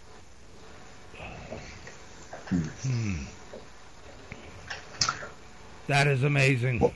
It's all amazing stuff, and we could go on for hours. And just to reiterate here really quick, we wanted to talk about how Roswell was a false flag, and I went to before Roswell, where Kenneth Arnold saw these aircraft. And let's make these points very clear to your listeners. The progenitive witness saw 9 aircraft that were 60 foot in diameter, all right, flying in an echelon formation. Something that, why would any aliens do this, right? And then skip through the air like honey pigeons, right? Because that's the only way you can describe it. They were not flying saucers at all. They were flying bats, which are very reminiscent to the Horton Ho. And we know by fact that Fairchild Air Force Base in Washington State was the home of the Air Wing that was tasked with testing this aircraft. It's not a matter that this is some sort of I'm revealing something. This is widely known public information that no one hears because everyone wants to sell the sexy idea of little green men and grays or furries coming out of some goddamn aircraft. That's not what it is. It's the Air Force screwing with you over a long period of decades after decades of people just allowing themselves to fluff themselves over the fact that there are flying goddamn pie plates out there. Because the media itself, not the Air Force, the media itself planted this idea in the American psyche. And Americans have just ran with it. They just went with it. They didn't care what else was going on. They wanted to hear about aliens. They wanted to hear about people from other planets. They wanted to hear about pie in the sky. But the fact of the matter was, is the original guy who started talking about flying saucers, quote unquote, was not talking about flying saucers. He was talking about flying goddamn bats in the space in which he was in flying. Now, do you think called flying saucers because of media? Right. The actual flying saucers weren't flying saucers at all. Right. Period. Now, we got another show. All right. But we got another question. Talking about why people think that little green men are little green men. But for Christ's sake, I'm so in this whole industry that, UFO, this whole shit. I have always stated and will always state, it's us. It's the Americans. It's us. We're doing this. Then what That's what Michael Fred says. We're making everyone think that there is stuff out there, that there is some sort of third party that is making all these things happen. No, it's us. We are the ones who created the space people. We are the ones who created the grays, the aliens. That connects. We created all this out of our own imagination. All right, then, like General Mark Milley, there's 2 points I want to bring up. General Mark Milley in 2016 to the group of candidates, officers that graduated, that they were going to be fighting hybrid armies, little green men. He didn't mention flying saucers, but he mentioned tribal, political people. Everything that we're seeing now that they would have to deal with. Where does the hybrid armies and little green men then fall into that? Gary, that sounds like complete and utter fucking bullshit. I don't know why he would say hybrid it. Army? Hybrid what? Grays? He didn't say. Look, I'm going to put this just as simply as I can. It could be animals creatures existed on this planet, then somebody needs to provide me with a corpse. Otherwise, I'm not buying it, and neither is any of the Masonic Order or anyone else is going to buy it, except for those who we call the rubes. The rubes. All right, now this is new. Now, what about the recent news about the Israeli intelligence officer X or whatever coming out about a subsurface illegal camps or the subsurface bases where American astronauts and apparently aliens for the lack of a better term, exist, if they are aliens, who or what would they be? Would they be connected to those or ancestors of those who left Iapetus? All right, so let's take this for what it is. Some sort of well, you see the logic of what Israeli pilot is talking about underground aircraft bases. That's completely plausible. Completely plausible based off of just what I've seen with my own eyes. Alien? No. The only reason he would say that is probably to make it sexier to sell more papers. I mean, when it comes to, I'm going to be as firm on this as I can. When it comes to any sort of living, breathing aliens, I don't care if it's grays, reptilians, I don't care what it is. They do not exist. Until the day I see a corpse in front of me, they do not exist. It's a complete bullshit. How far out in the space or on one of these crafts have you been? And did you encounter, I don't know, well, what? Encounter obviously not aliens. Anything else that would deem the need to create a space force because they need many more boots? I've been in pretty high orbit, and the only thing I encountered was a firmer grasp of myself and who I am on this planet and what I do here, because I could see it from afar. The last time you were on this show, you said that you were going to help us to see, tell us where the sworn was, that we could see it, but we went on other directions. You never had that chance. Will you be able to help us do that maybe the next time you're on, or at some point when you're ready, you think that we're able to do it, to see it? I guess through telescopes is what you were meaning. From what I understand, the Sworn is under carbon shield in the moon Lagrange point, L1. No, that does not mean you can't see it with a telescope. The problem being is telling people where to point it. So to get that longitude and declination, it's going to take some time. Okay. Sword, let me ask you this. Do you think, is there any Masonic lore that our progenitors will come back and visit us or check up on us? I don't believe so, no. Okay. From what we understand, and I say we being loosely in, it's also what I've been told and what I've been able to gather, and I'm just one individual. We were left here, and I continually state this. We were built as a slave race, and in our progenitors' moment of shame and doubt and having to relocate, they left us behind. All right, go ahead. That's it. There's no one stayed behind to, kind of guide us. None of that crap. And this whole agenda has been to put things back together and find out where we come from, right? That's pretty much it. Pretty much been the Masonic order. There's a bigger problem there, Sword. I hear what you're saying, but to consider that. You're saying that they just left us as a slave race. Then it's only common sense that they may be back. Why, then, wouldn't it be great for them to come back, even though it still may be, what's that word, null and void of our efforts of getting out there en masse to help defend this planet and ourselves, because obviously they're not our friends. Why will they not come back? I will tell you the simple answer is time and space. Like a bunch of parents not taking responsibility. That gets into the questions that brings up a lot of issues of time and space. Well, Gary, if I abandoned a dog, would I come back 20 years later to see if that dog is still there?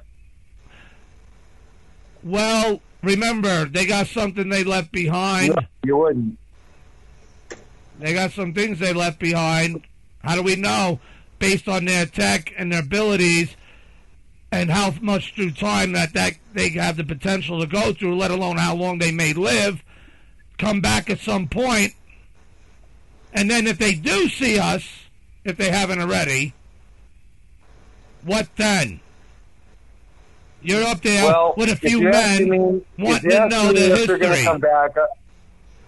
If you're asking me if our progenitor is going to come back, I'm going to have to put a hard no on that. I hear you. Because it is extremely difficult to reach our star system under what we know as propulsion devices.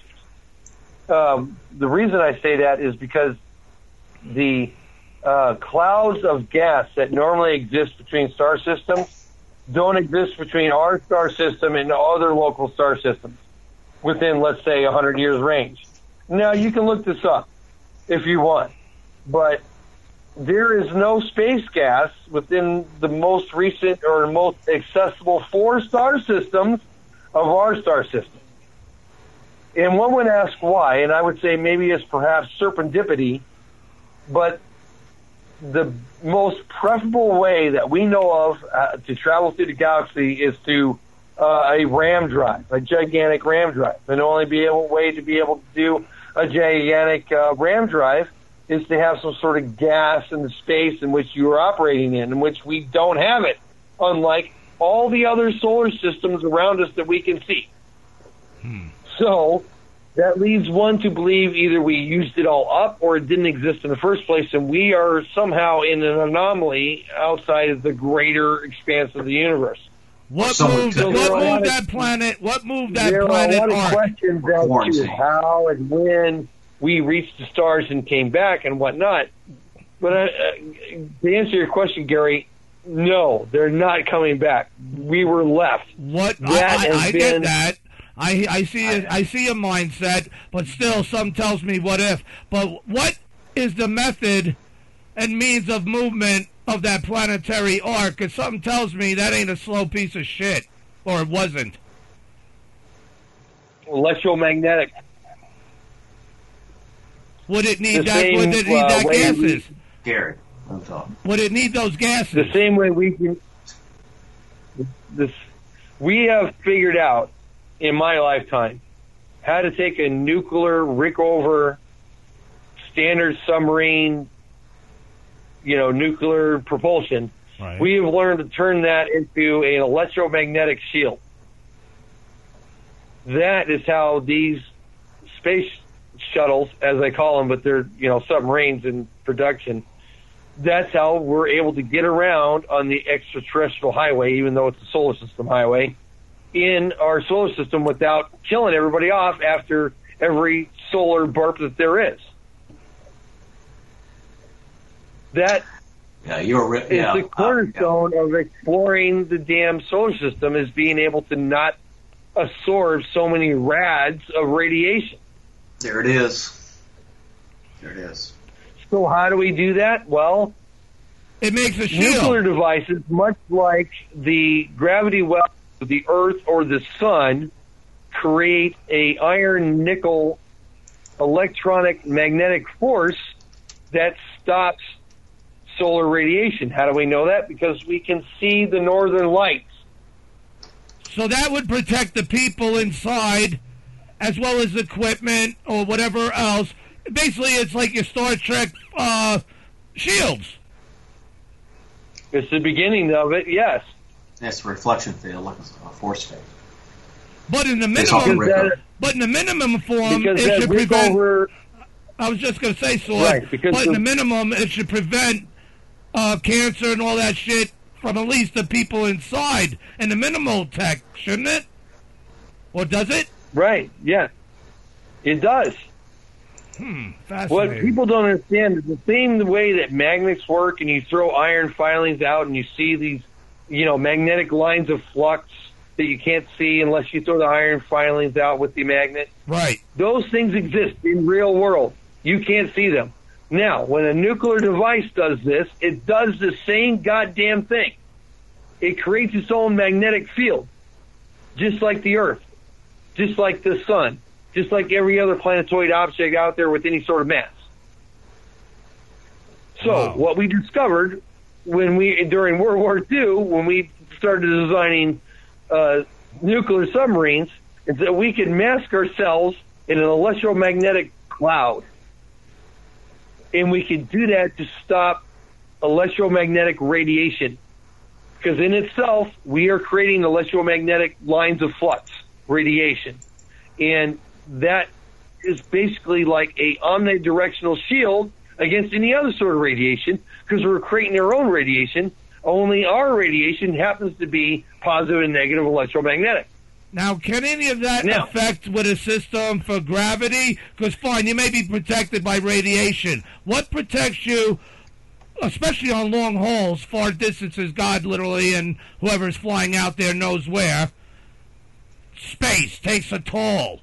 And they don't have no rotating things up there, right? So what is used to protect the human's bone density, muscle structure, even exercise regimen that could sustain like we would here on Earth? You know what I'm saying here. You know the technical term. The answer is nothing, short of spin gravity. Now, the Sworn, the aircraft carrier in space, was a test bed for a lot of different technologies. Is the octagon shape of what the pyramid sits within it, is the octagon shape the spinning factor? No, the Sworn does not spin.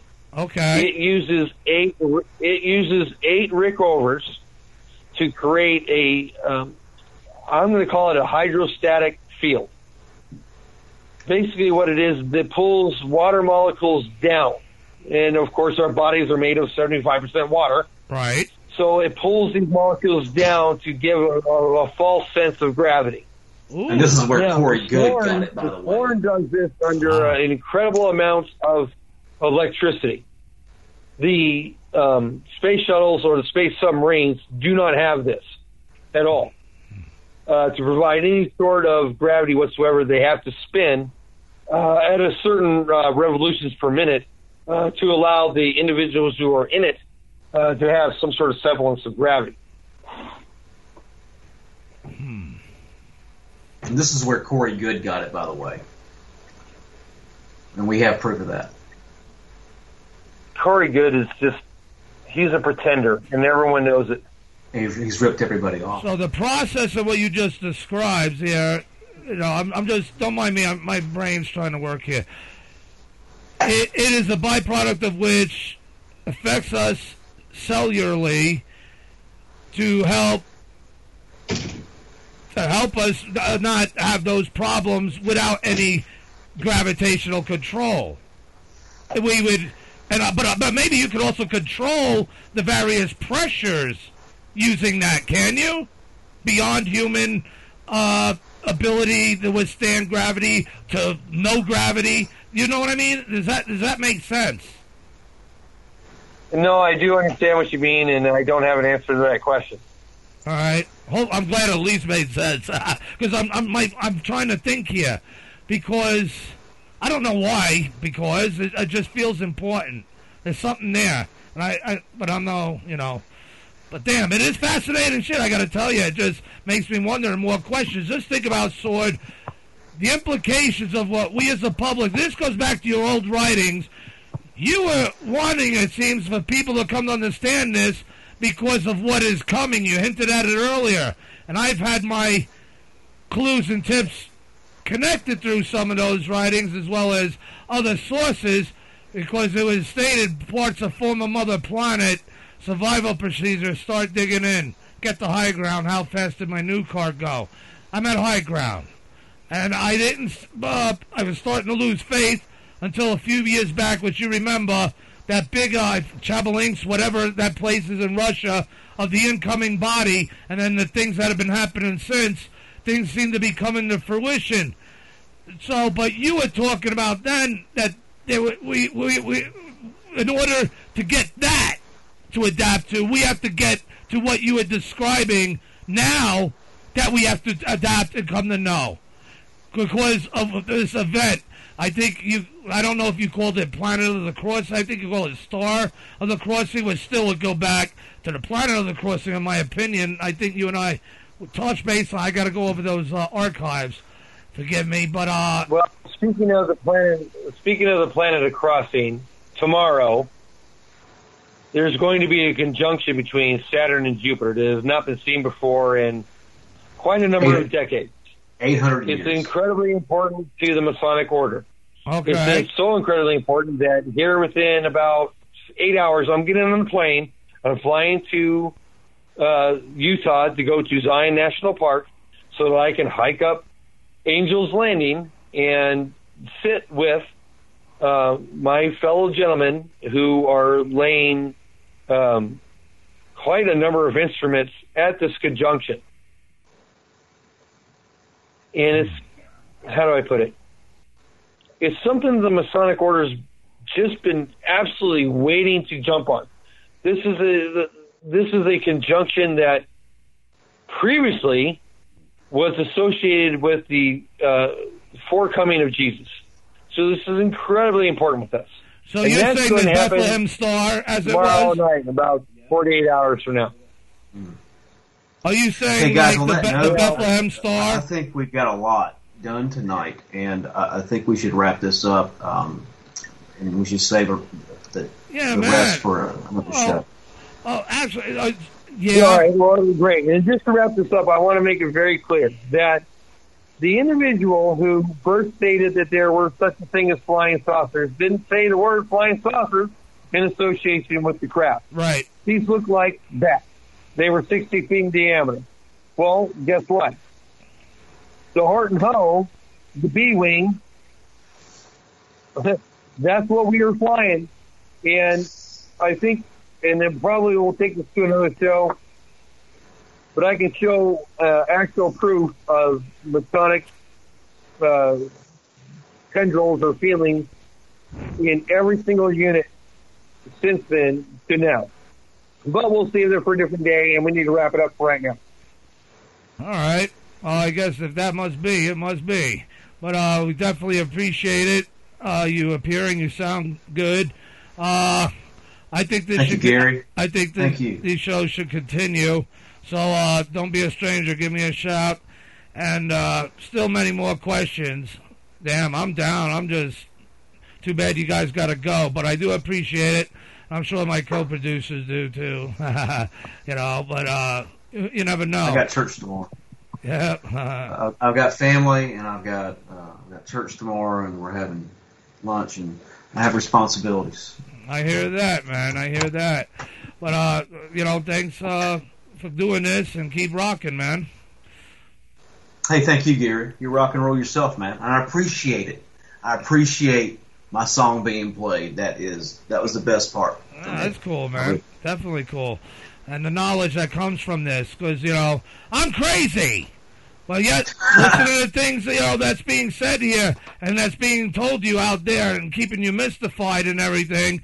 And, well, again, Kevin Arnold, and it's true, he did not describe the circle disc, skeet. You know, someone that loves shooting skeet in other forms made up those lies for us. You know, it's bullshit. And all I know is that we did see the F-117 at that time. We'd seen them advance. So I think it's a no-brainer, and it fascinates me. But in my vision of how we must make our fate, of why I'm here, phased back through time. Again, I'm crazy. Sword, we need to utilize space. People are going to have to adapt. Civilizations may fall, but we must continue to rise and face the unknown, especially the threats coming from deep space, whether they're parts of former mother planet or whoever those that left us or some other godforsaken, pun intended, personalities who are also wandering out there, and God knows what else, even for the benefits of humanity. I mean, God, man, you experienced something few would even be able to dream of, even witnessing, let alone, you know, taking it so cordially as fact, from your perspective as truth. There's no aliens, but, you know, but I do understand it's what we have been brainwashed and taught to. So many have made, you know, buku bucks off of it. This is supposed to be about the truth, but I'm convinced in one thing. I'm here to make again, make our fate. We must make it. And all I need is 2%. I'm crazy, but thank you for showing up. Let's do this again sometime soon. And I thought it was pretty interesting. So thank you guys, and you guys have a good night. Thank you, Gary. Bless you and your I family. appreciate your time, Gary. Thanks. All right, bro. Keep night. rocking. Keep Good in touch, too. I'm serious. Yeah, more go shows, on. Sword. More shows. Bye-bye. We're going to make our fate. Bye-bye. Bye. All right. So, I know I'm crazy. That's okay. You know, I still have more questions and other areas to go. You know, but I think it leaves off on a path to where, again, it must continue. You know, these are the things that he was alluding to, and which I was trying to also bring up. It's a hodgepodge to many of you, but listen to the previous archives of, at least of us, and the experience here, rather as well as what he puts forth out there and information for you to follow throughout the blogs and whatnot, and also a Twilight Zone episode of the crux of why and how we're even here doing this is a miracle, but I don't believe so. You know, I'm just going to say this. We're on a new timeline. I'm here to help make our fate, and it doesn't matter anything else of what may or may not be true in any other versions, but what we do now and deal with what the path we've been given and the missions we've undertaken to achieve to make that fate as it needs to come to be. And all I need is 2%. Where will that go? Our securing of space, all our participation in space. The only way to secure this nation is to make it great permanently. Even if we must close all the fucking borders, which is what I say we should do. Get behind Elon Musk and people with big balls like that to get us out there, unless and until, like Swords people and stuff, wakes up, no disrespect, and allows us along for the ride. Because I'm here phased back through time myself, and there is a threat coming from deep space, and we must meet it and them.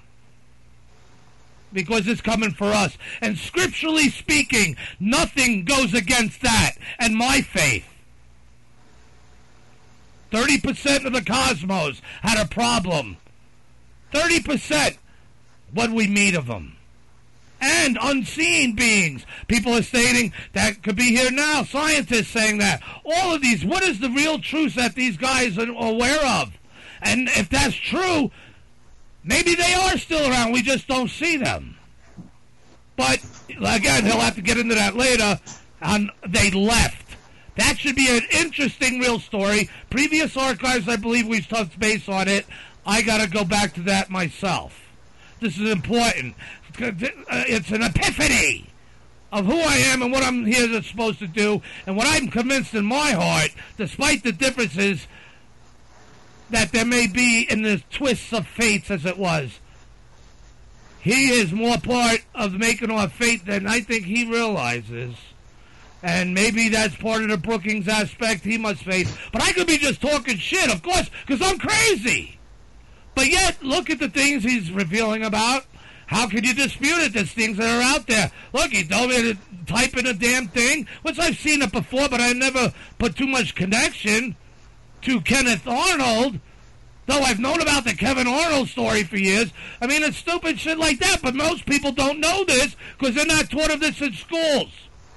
Those who have the knowledge of this and the abilities, we must go out there, but it must be built on an infrastructure to where eventually the world will follow, because our infrastructure is what's going to protect what the main thing is anyway, for everyone to survive and to face what it is that's coming, whether it's colonizing, and maybe 10 years, maybe 50 years, maybe 1,000, maybe 100,000. But we'll be out there, we'll be ready, and we'll be thriving. And this place here on Earth is going to go through some whoop-de-doos till kingdom come. All I know is that it raises many issues. I'm a madman. They don't call me Mad Martian for nothing. But all these tales, you heard Sword himself, there may very well be these bases on Mars. Of course, if they have these ships and shit, they could go there, something land. Go even under the surface, or other things. I don't know. Are they in cahoots, these so-called alien beings? I respect his position, and from his experience, I guess from what he sees and how he knows things, that's a perspective that obviously, like he says, is painful to hear the truth. I don't know. I got many questions myself, more personally involved, maybe than anyone even listening here, because I'm so fucking crazy. But you know what? All I'm going to say is this. We're all just psychotic kids. Good night.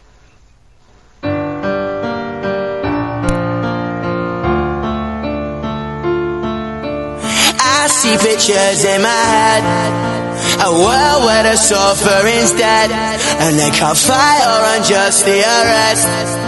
Anybody, for the color of their body. Psychotic kids, they don't know what they want. Psychotic kids, we've got to keep control of them. Drop a hairdryer into my bath. Shots like that make me laugh. It's fun to laugh when you're sad. Be happy, come on let me be happy. Why do you wanna go turn back time? Come and take a ride in my cycling man. Why do you wanna go turn back time? Come and take a ride in my cycling man. Why do you wanna go turn back time? Come and take a ride in my cycling man. Why do you wanna go turn back time? Why do you wanna go turn back man? Psychotic kids, they don't know what they want. Psychotic kids, we've got to keep control of them. Psychotic kids, they don't know what they want. Psychotic kids, we've got to keep control of them. Mama thinks I'm on heroin, and my dad just thinks I'm gone. But they don't know fucking anything. Say youth is wasted on the young. Mama thinks I'm on heroin, and my dad just thinks I'm gone. But they don't know fucking anything. Say youth is wasted on the young. Wasted on the young. Wasted on the young. Wasted on the young. Wasted on the young. Psychotic kids, they don't know what they want.